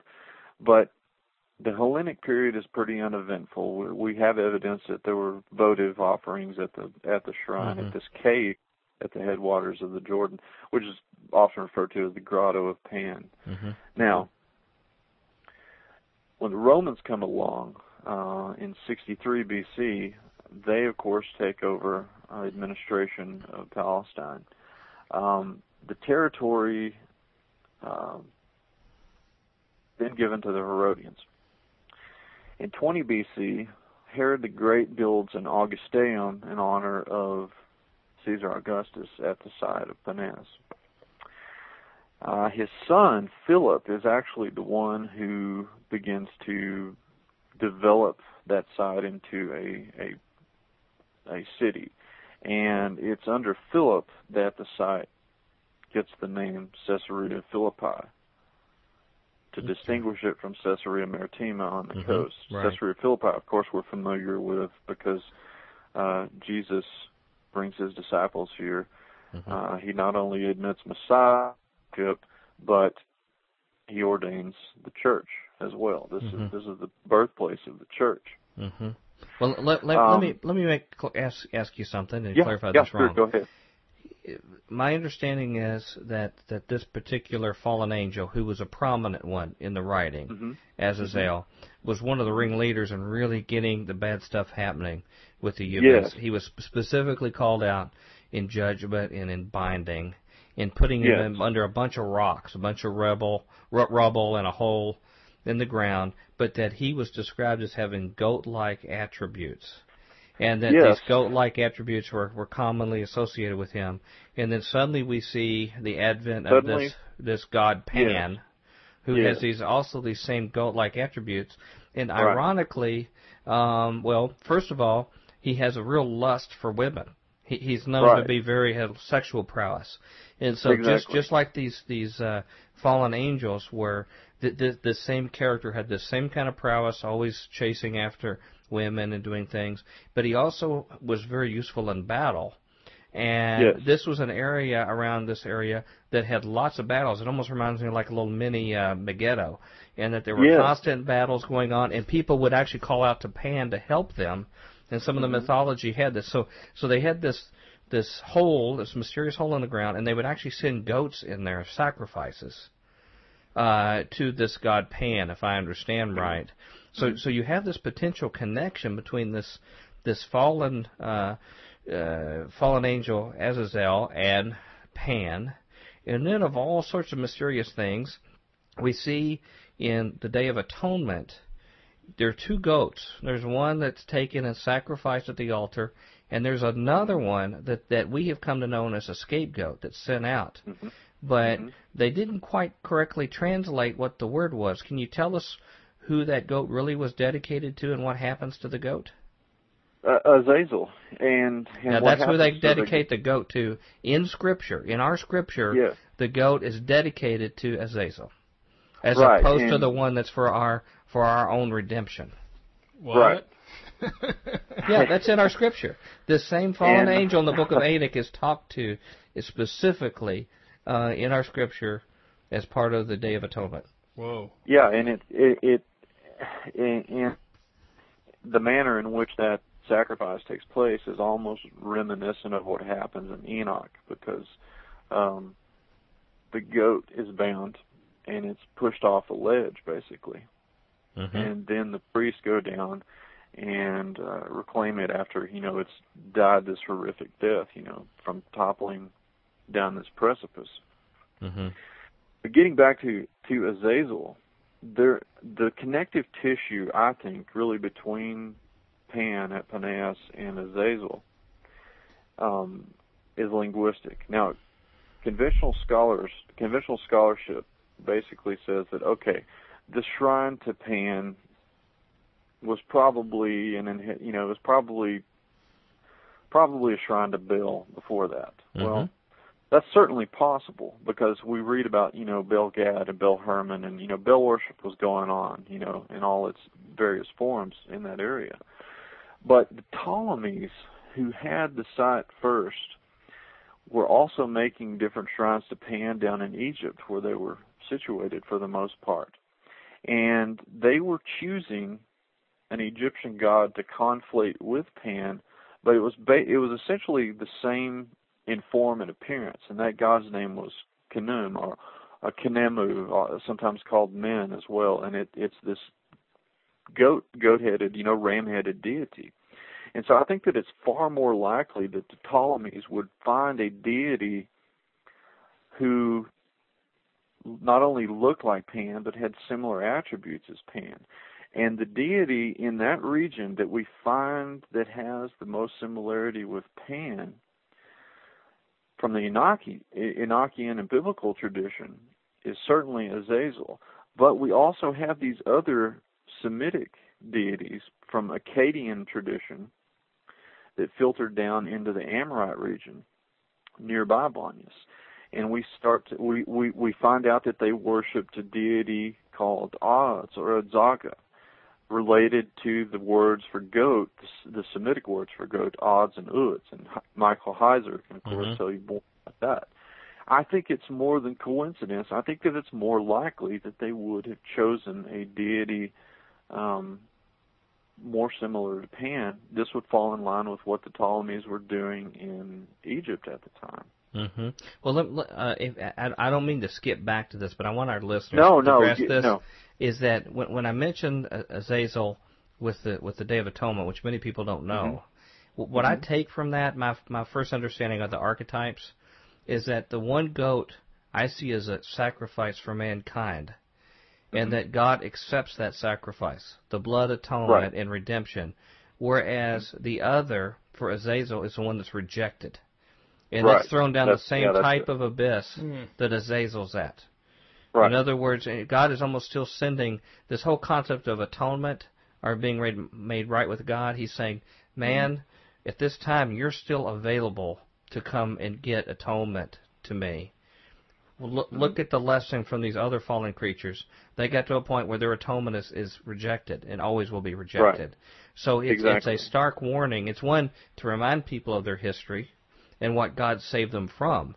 Is that God saved a sacrifice that He would still accept, and that's why He preserved the bloodline through Jesus for an acceptable sacrifice for us. Whereas rejection is also possible for those. Is to show the love that He showed for mankind. So I see this as being sort of a rejection, but I find it very interesting when Jesus is up in that same territory up there, and he runs like the demoniac I mentioned before, and these demons do not want to be sent to the abyss. And what does He do? He sends them in animals and then runs them off a cliff. So we have this other cliff scenario where these beings are being driven off basically to oblivion.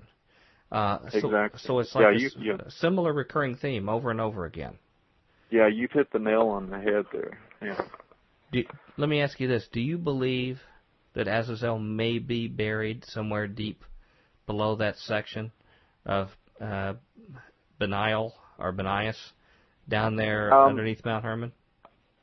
I like it's certainly plausible. I hesitate to make any sort of firm statement about that being the case,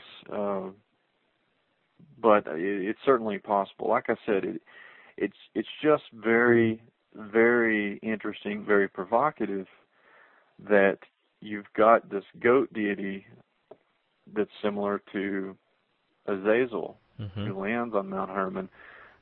You've got this goat deity in the Semitic tradition, and you have Pan who comes along. Presumably the Greeks bring. I'm not altogether convinced that the Greeks bring him. It may be the other way around.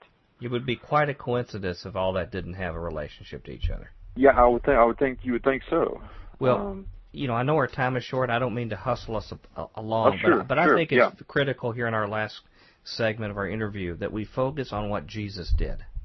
And in your book, methodically lays out the rationale to believe that likely Jesus was right in this exact same vicinity when He made very important pronouncements about His deity, what His mission was, and what He was establishing, I believe, as a counter to what these fallen angels were doing.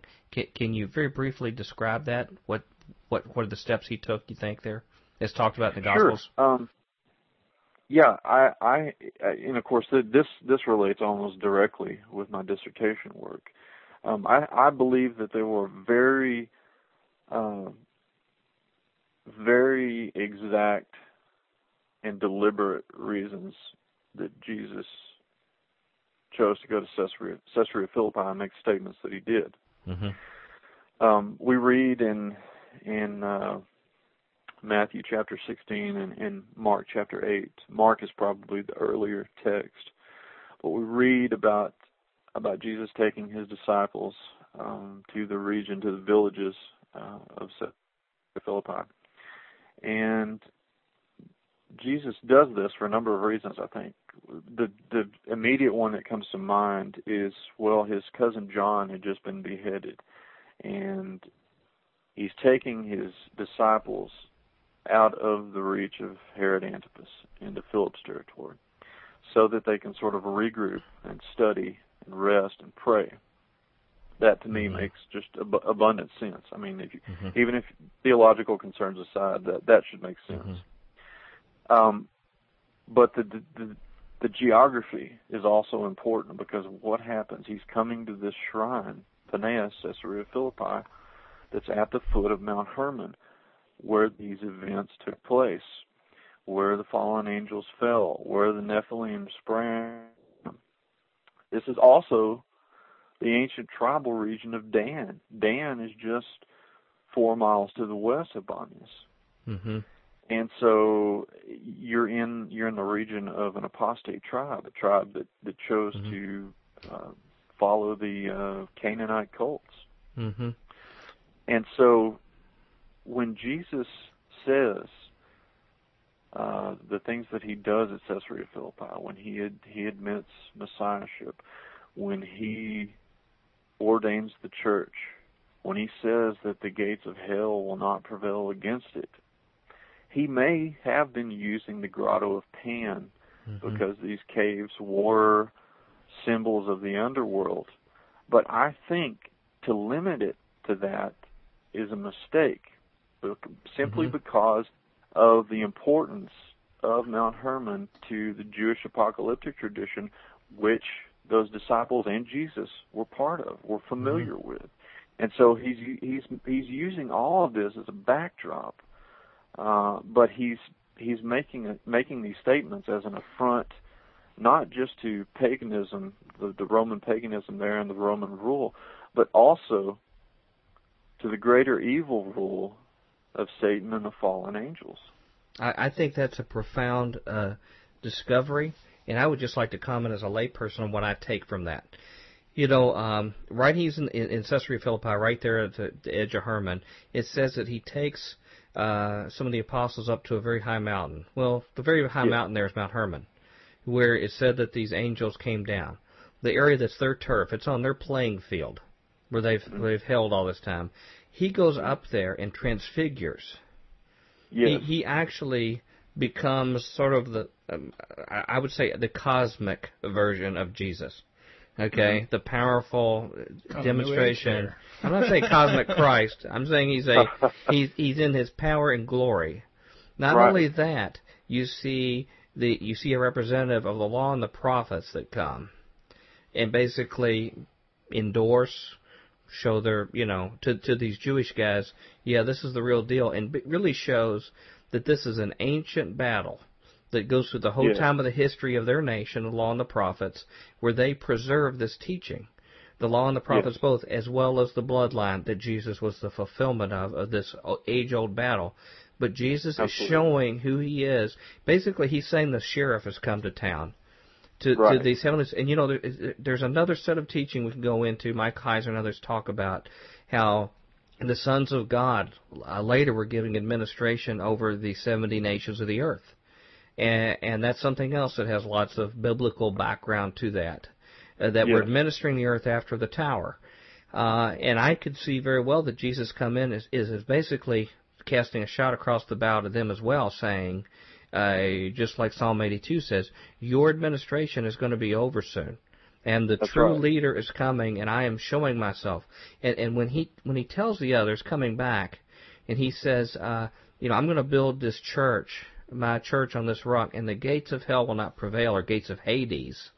And you think about Azazel possibly being in that same vicinity, maybe even below their feet, under all this rubble in the abyss. And you hear him saying the gates of hell. I looked up the Greek word for gates used there, and it talks about that the gates are the opening as to a prison. Yeah. So if he's talking about that the prison, basically the prison yard, and the gates are not going to be able to prevail, he's doing that right on the spot where these fallen creatures knew, as well as his followers knew.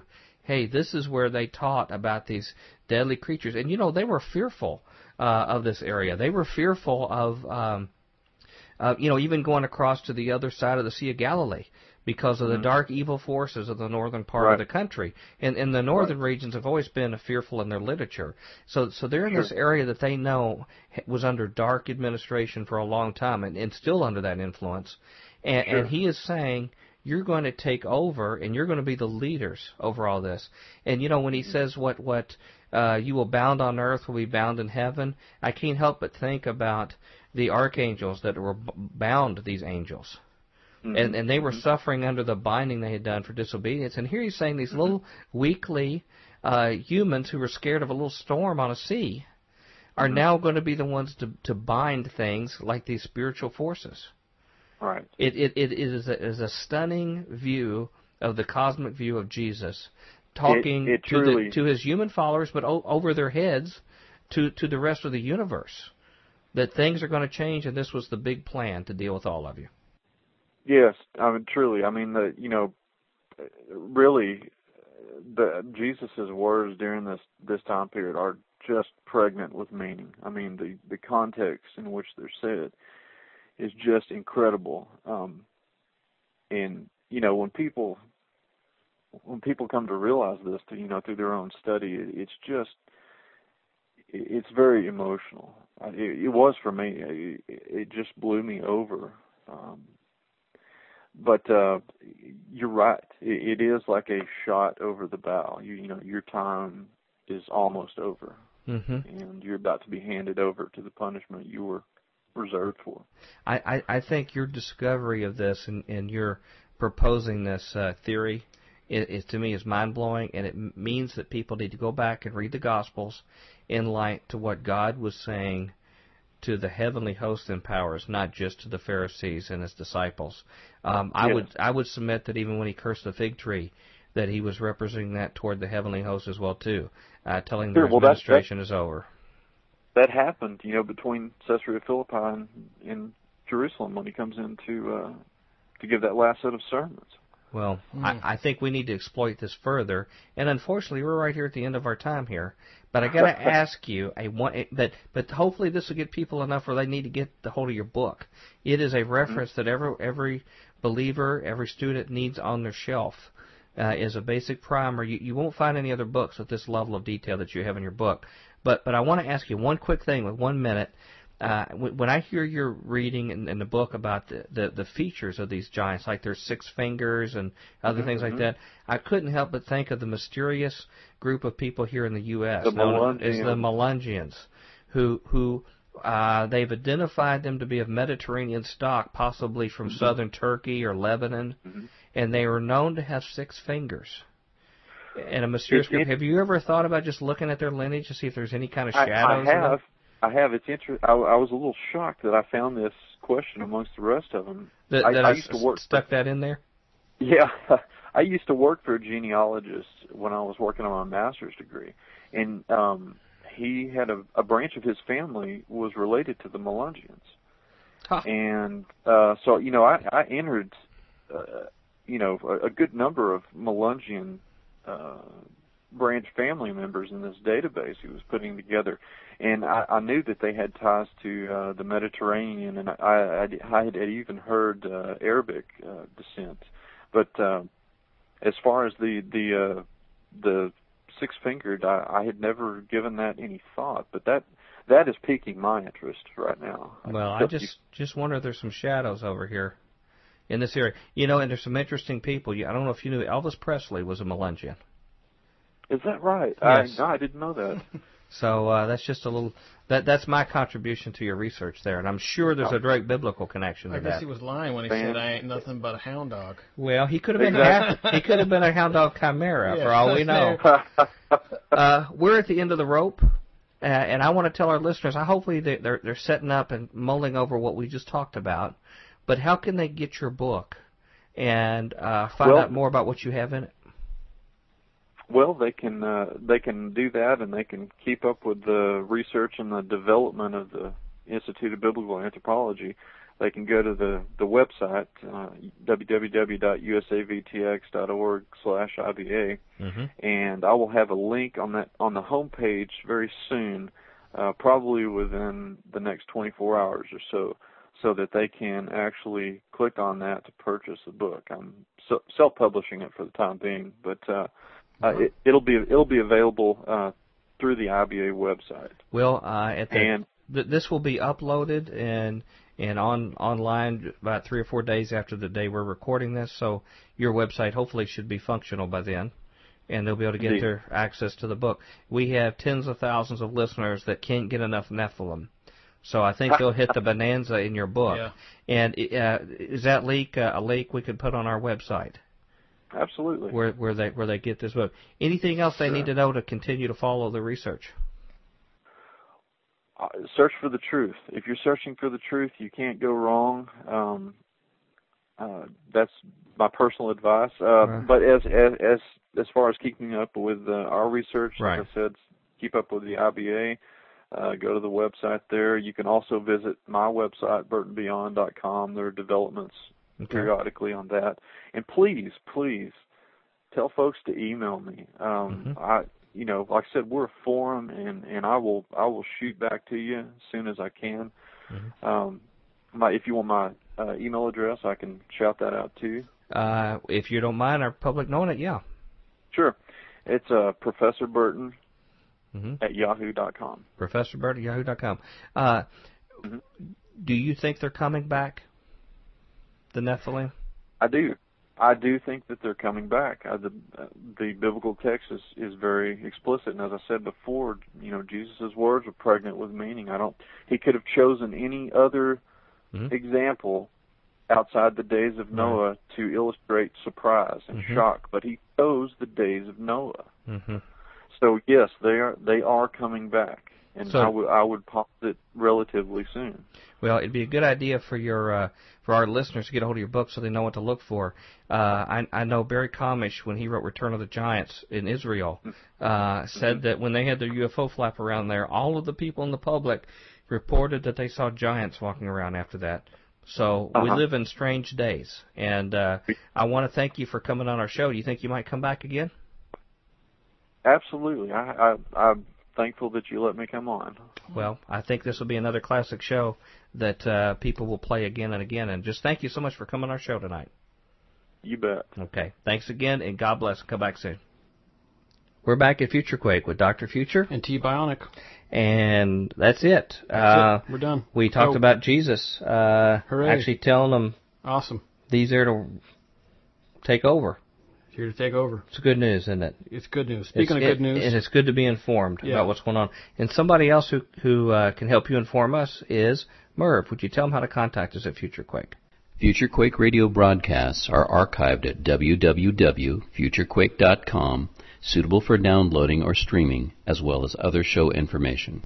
Email Dr. Future and Tom Bionic at drfuture@futurequake.com.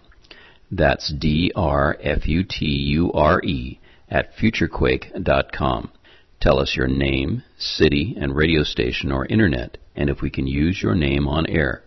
Comments on the show's topics or guests, or suggestions for future show topics or guests are most welcome.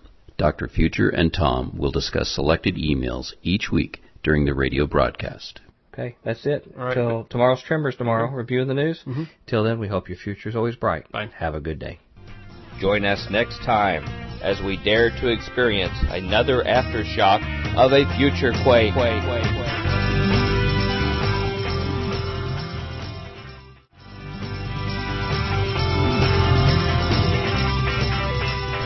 Welcome to the Future Quake Show. I am Dr. Future. And I am Tom. Let's read Revelation 18 and then look at the news. Bionic. Boy, very apt description there. Yeah, a little bit of foreshadowing there in the middle name. Do you know what today is? Today is the day that we go get some pancakes. You know what? That would be a nice tradition also for today. But I was referring to tomorrow's Trimmers or today's review of the Future's news. Oh, really? This is you where mean we're not getting pancakes? We take our break from our normal interviews with our guests. And just to review the news today, I think we had a great show with Judd Burton.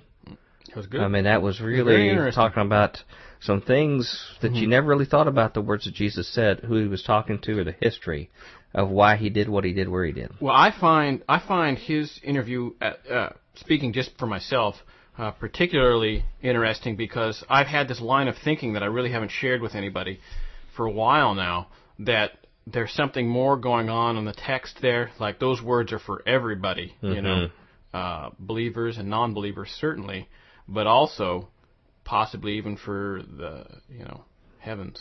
Well, yeah, and that's also, I made that point too, that I think it's he was talking to a celestial audience too, that the sheriff was in town. Yes. I'd recommend our listeners, if you're only catching our news here, to go to futurequake.com and listen to that entire interview. We get lots of people who decided once they find that stockpile of free interviews and shows, they just go start listening to all of them. Yeah.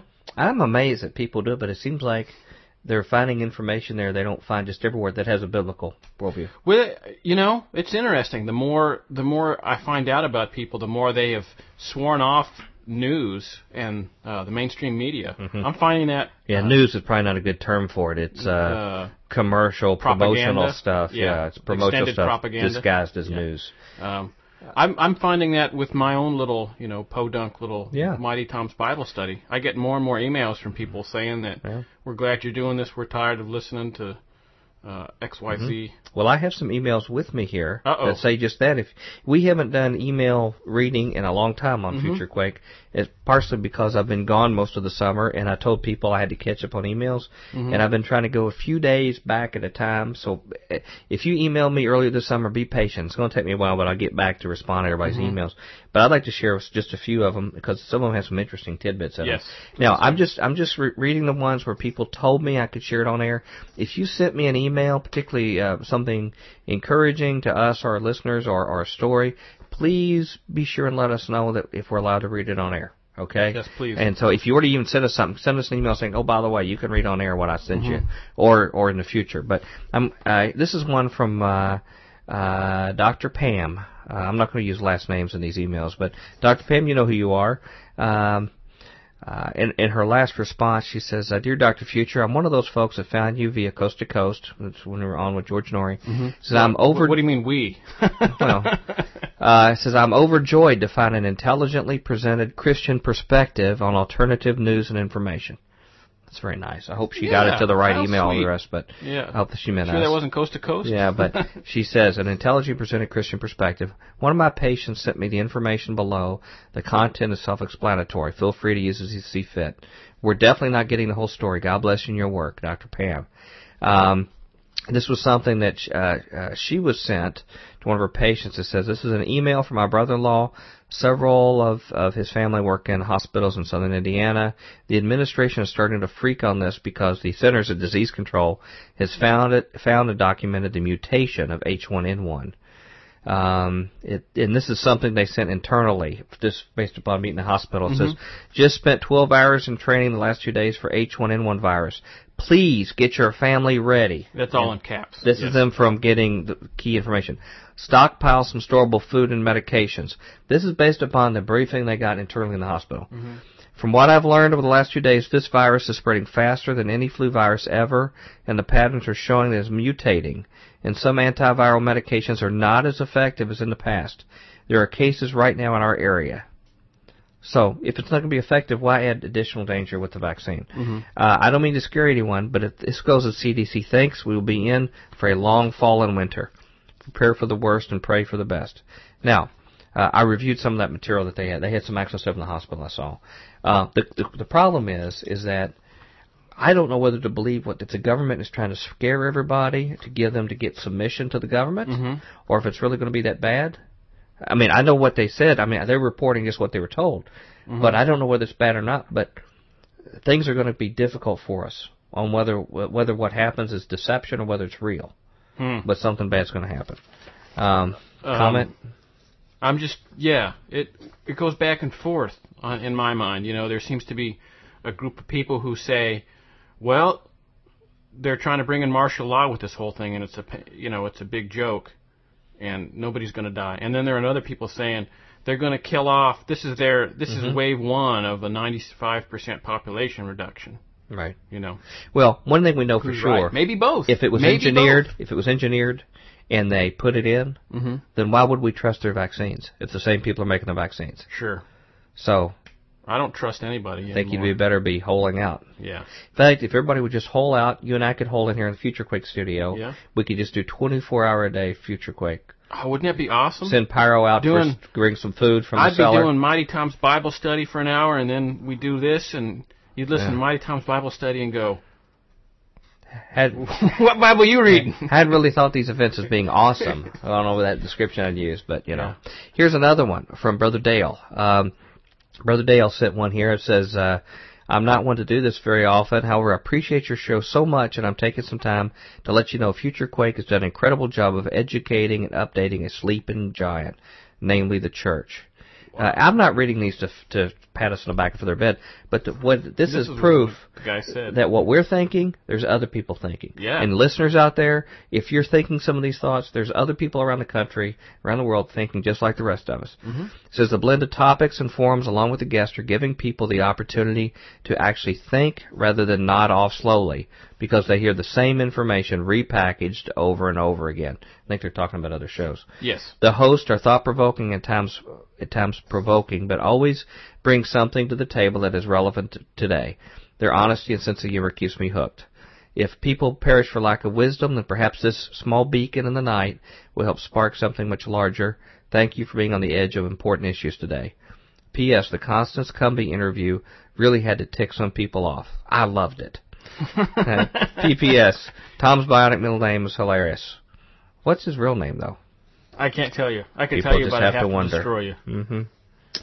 Well, probably when FEMA tries to destroy you, they'll have that in here. Here's another one. Do you mind me going through these? No, I'm loving it. This is Lynn.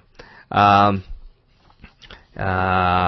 says, I got your email address from a friend of mine, Bill Salas, one of the authors of a book coming out under the title Frightening Issues, which also I wrote a chapter of. Oh. Give me a sneak preview of the content. And it says, I want to share with you a particular experience I had many years ago while I was in the Naval Reserve. I think you will find it interesting in view of your subject matter in your chapter, your book. I will say that it's great that so many authors have decided to collaborate. Okay, here's what they said. It was 1976, and I got discharged out of active duty after 2 years in the Navy on the USS Buchanan. I'd served Naval Reserve and required 2 years of active duty. I was assigned to the Naval Reserve Base in California and was to report for 1 week in a month for reserve training. It was a large naval complex in the San Fernando Valley of Southern California. Mm-hmm. The requirement was for me to report 1 week in a month for duty and 2 weeks.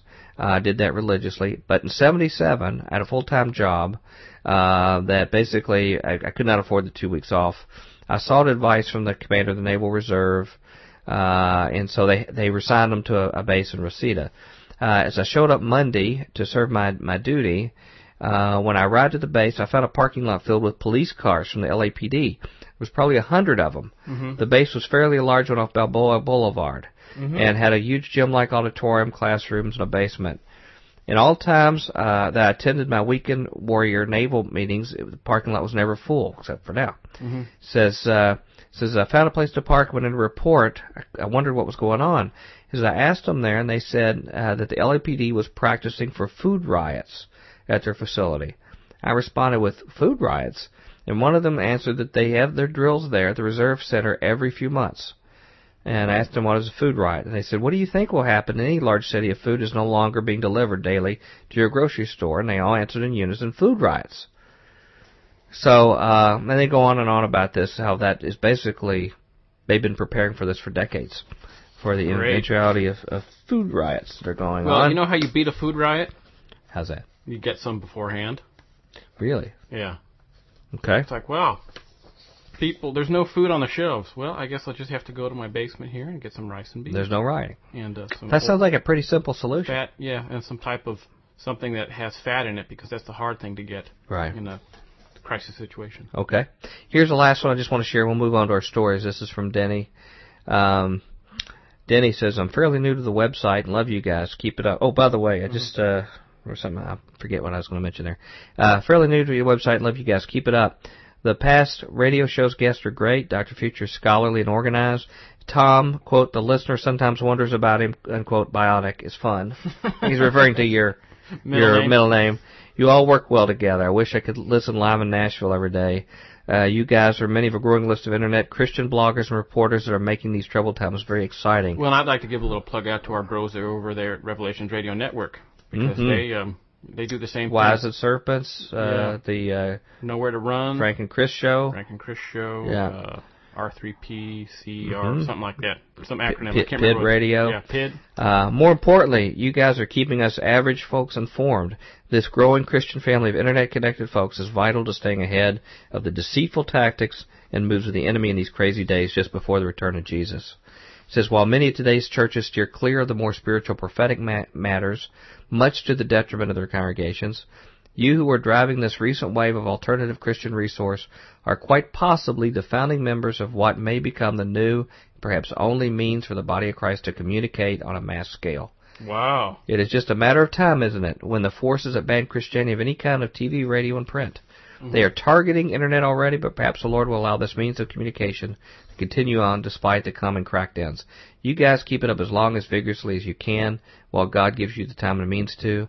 You're needed terribly right now, and the future.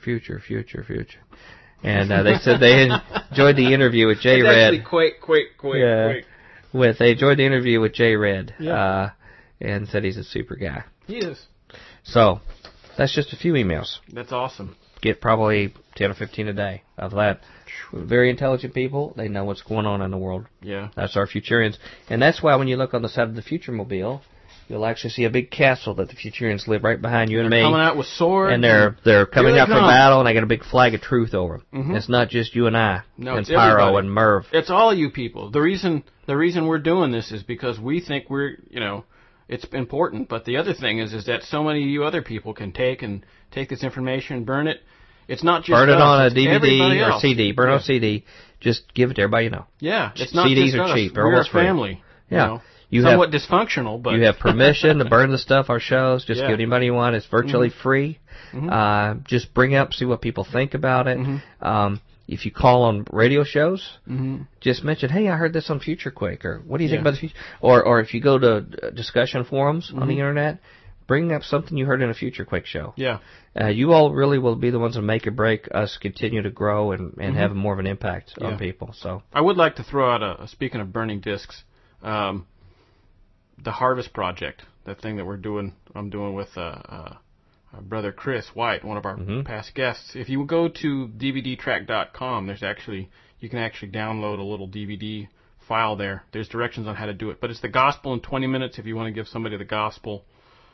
It's there for you to look at dvdtrack.com. Okay. Gospel in 20 minutes. Yeah. Spreading seed. Yeah, instead of, because it's, sometimes it's hard to talk to people. Right. Which is why. And it's non-threatening. People can take it. They don't feel like they're put on the spot with somebody. The whole point. They can powder just them and the Holy Spirit. Mm-hmm. Okay. Off my little. Got a story for us? I do. I got some juicy ones too. Oh gosh, it's hard to get them all together. I'm going to go fast, and I'm just going to do kind of a quick overview. Got it. Yeah. Polio surge in Nigeria after vaccine virus mutates. It's written by Maria Chang. Polio, the dreaded paralyzing disease stamped out in the industrialized world, is spreading in Nigeria, and health officials say in some cases it's caused by the vaccine used to fight it. In July, the World Health Organization, issued a warning that this vaccine-spread virus might extend beyond Africa. The polio problem is just the latest challenge to global health authorities trying to convince wary citizens that vaccines can save them from dreaded diseases. Nigeria and most other poor countries use an oral polio vaccine because it's cheaper, easier, and protects entire communities. But it is made from a live polio virus, albeit weakened, which carries a small risk of causing polio for every million or so doses given. In even rarer instances, the virus in the vaccine can mutate into a deadlier version that ignites huge outbreaks. So when the vaccine used in the United States is given in shots, which use a killed virus that cannot cause polio, the World Health Organization discovered a polio outbreak in Nigeria that was sparked by the polio vaccine itself. And for a while, they assumed that it would be easier to stop than a natural wild virus. They were wrong. The health expert reported that amid Nigeria's outgrowing outbreak, 69 children had been paralyzed. The vaccine-linked outbreak would be swiftly overcome. Yet 2 years later, cases continue to mount. They can't figure out how to stop it. This year, the number of polio cases caused by the vaccine has doubled just from this outbreak.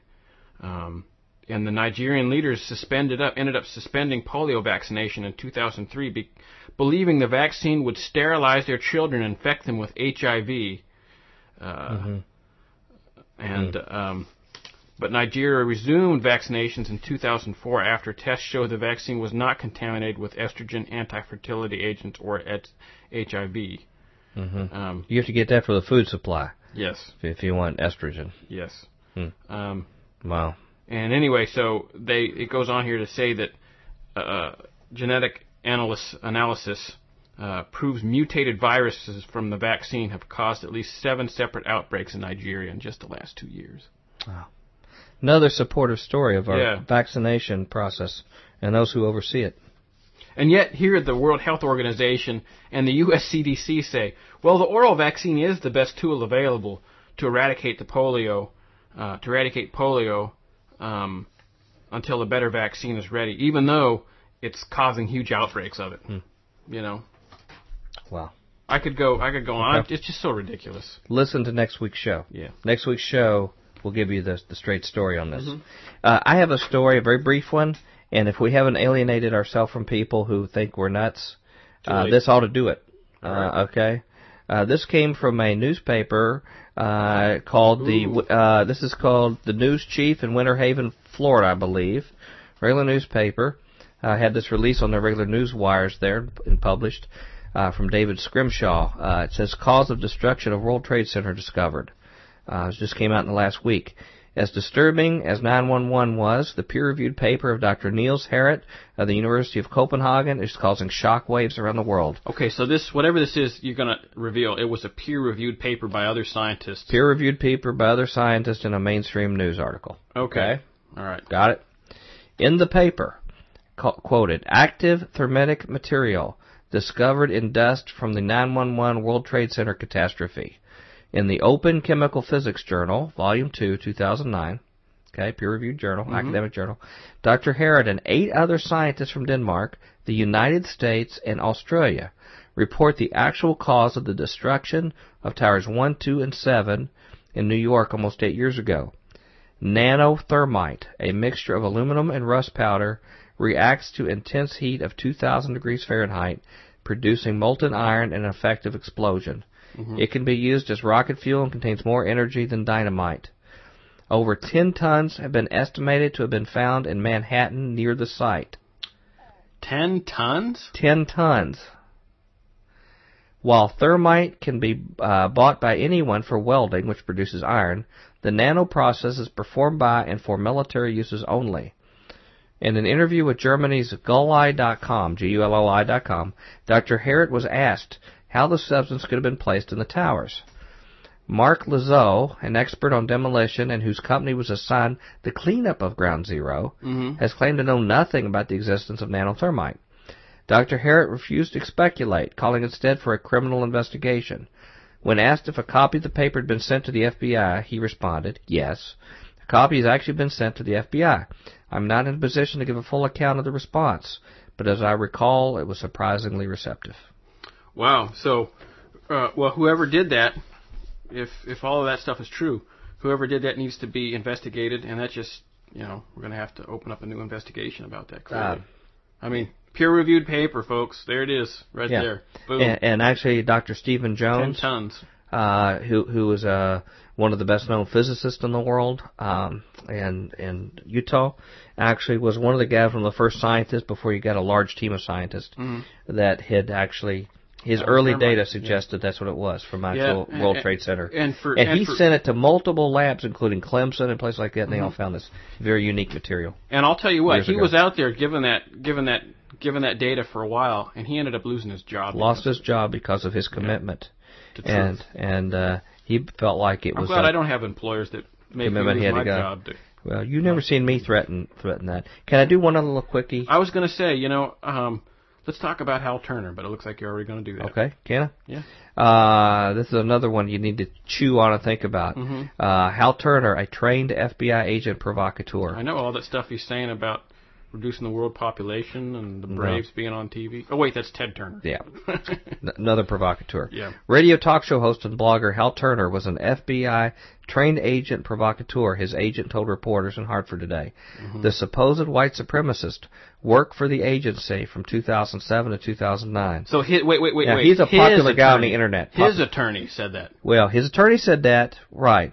Also, the FBI, from I've read other sources, has confirmed at some time he was an agent provocateur. So both sides have confirmed. So there's no dispute that he is an agent provocateur. Yes, and he was a very polarizing Internet and radio figure. Actually, he was very close to Sean Hannity. He and Sean Hannity he was frequently on his show. Hal Turner was? Hal Turner. But Hal Turner is one of these guys who was trying to provoke people to kill, go after people. Turned out the FBI was pulling the strings on the guy. Okay. So and I want to put. I'd like to finish this because then I want to put it in perspective. Okay. Mm-hmm. It says his job was to basically publish information which would cause other parties to act in a manner that would lead to their arrest. Michael Arcozo told the Associated Press. Earlier this year, Turner told his blog readers to take up arms against Connecticut lawmakers. He also said government officials should obey the Constitution or die. In June, he wrote that the Illinois federal appeals judges deserve to be killed because they issued a ruling that upheld ordinances in Chicago and Oak Park banning handguns. Turner included photos of the judges and their room numbers in the chambers of the courthouse. Arcozo, this is his attorney, said he plans First Amendment defenses of both Connecticut and Illinois cases. Under the COINTEL program, this is some commentary from the writer here, COINTELPRO in the 60s and early 70s, the FBI used a variety of dirty tricks against its targets, including wiretapping and assassination, as well as the use of agents provocateurs in coordination with state and local police. As the case against Turner and the revelations of attorney reveal, the government did not abandon its COINTELPRO tactics as it claimed in the mid-70s. The FBI, acting as the establishment's political secret police, continues to undermine political movements the elite consider dangerous and a threat to their control and influence. Members of the Patriot movement, in particular, should take note of Turner's revelation.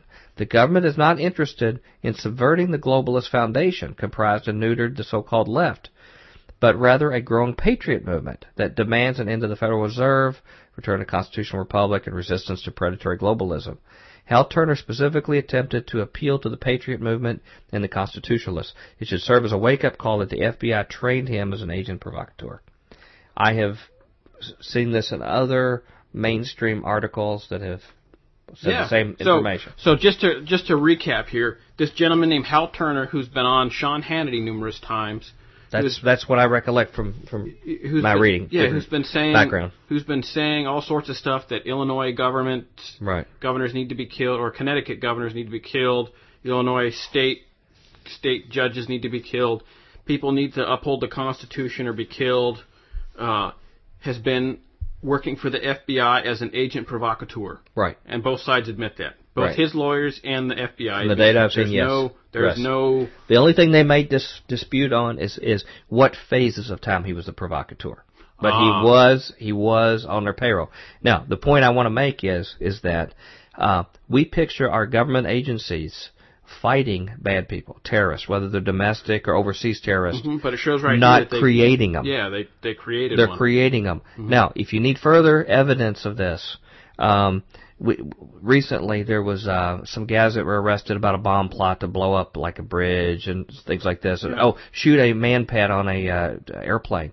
Well, when I saw that, I said, look, Alex Jones and other people have already had the goods on these before. Somebody in the FBI set this up. Later, in the fine print, they said on TV, an FBI guy came out. He pulled them together. The FBI guy pulled them together and actually prompted them to do it. And over and over again, we have evidence. There's been overwhelming evidence that Elohim City was run by an FBI guy that got Timothy McVeigh to plan this stuff. So over and over again, we find these supposed events that we're told to be scared of, and that our government has to have these draconian things about Patriot Act, were actually initiated by government officials to do it, to actually provoke people to actually take the action itself. Well, that is evil. Well, and historically, we can go back and look at some of the events of just this century and see that that's how governments work. With the bombing of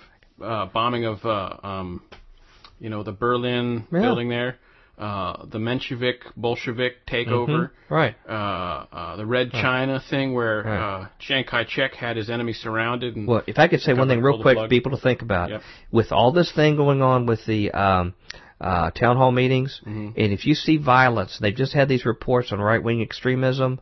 If you see bad stuff happen, don't be shocked if it's government people that are triggering that. Government guys on the payroll are causing it. Right when that report came out from DHS, we had a shooting at a Holocaust museum. We had a shooting of an abortion doctor, these other things, the same week. We hadn't heard anything forever. And right on the advent of the release of that report, those things came out. I can't think that's a coincidence.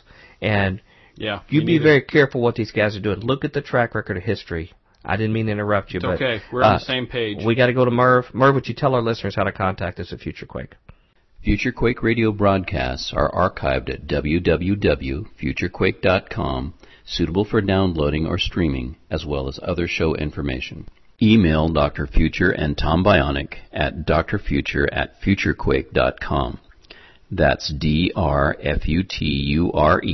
at futurequake.com.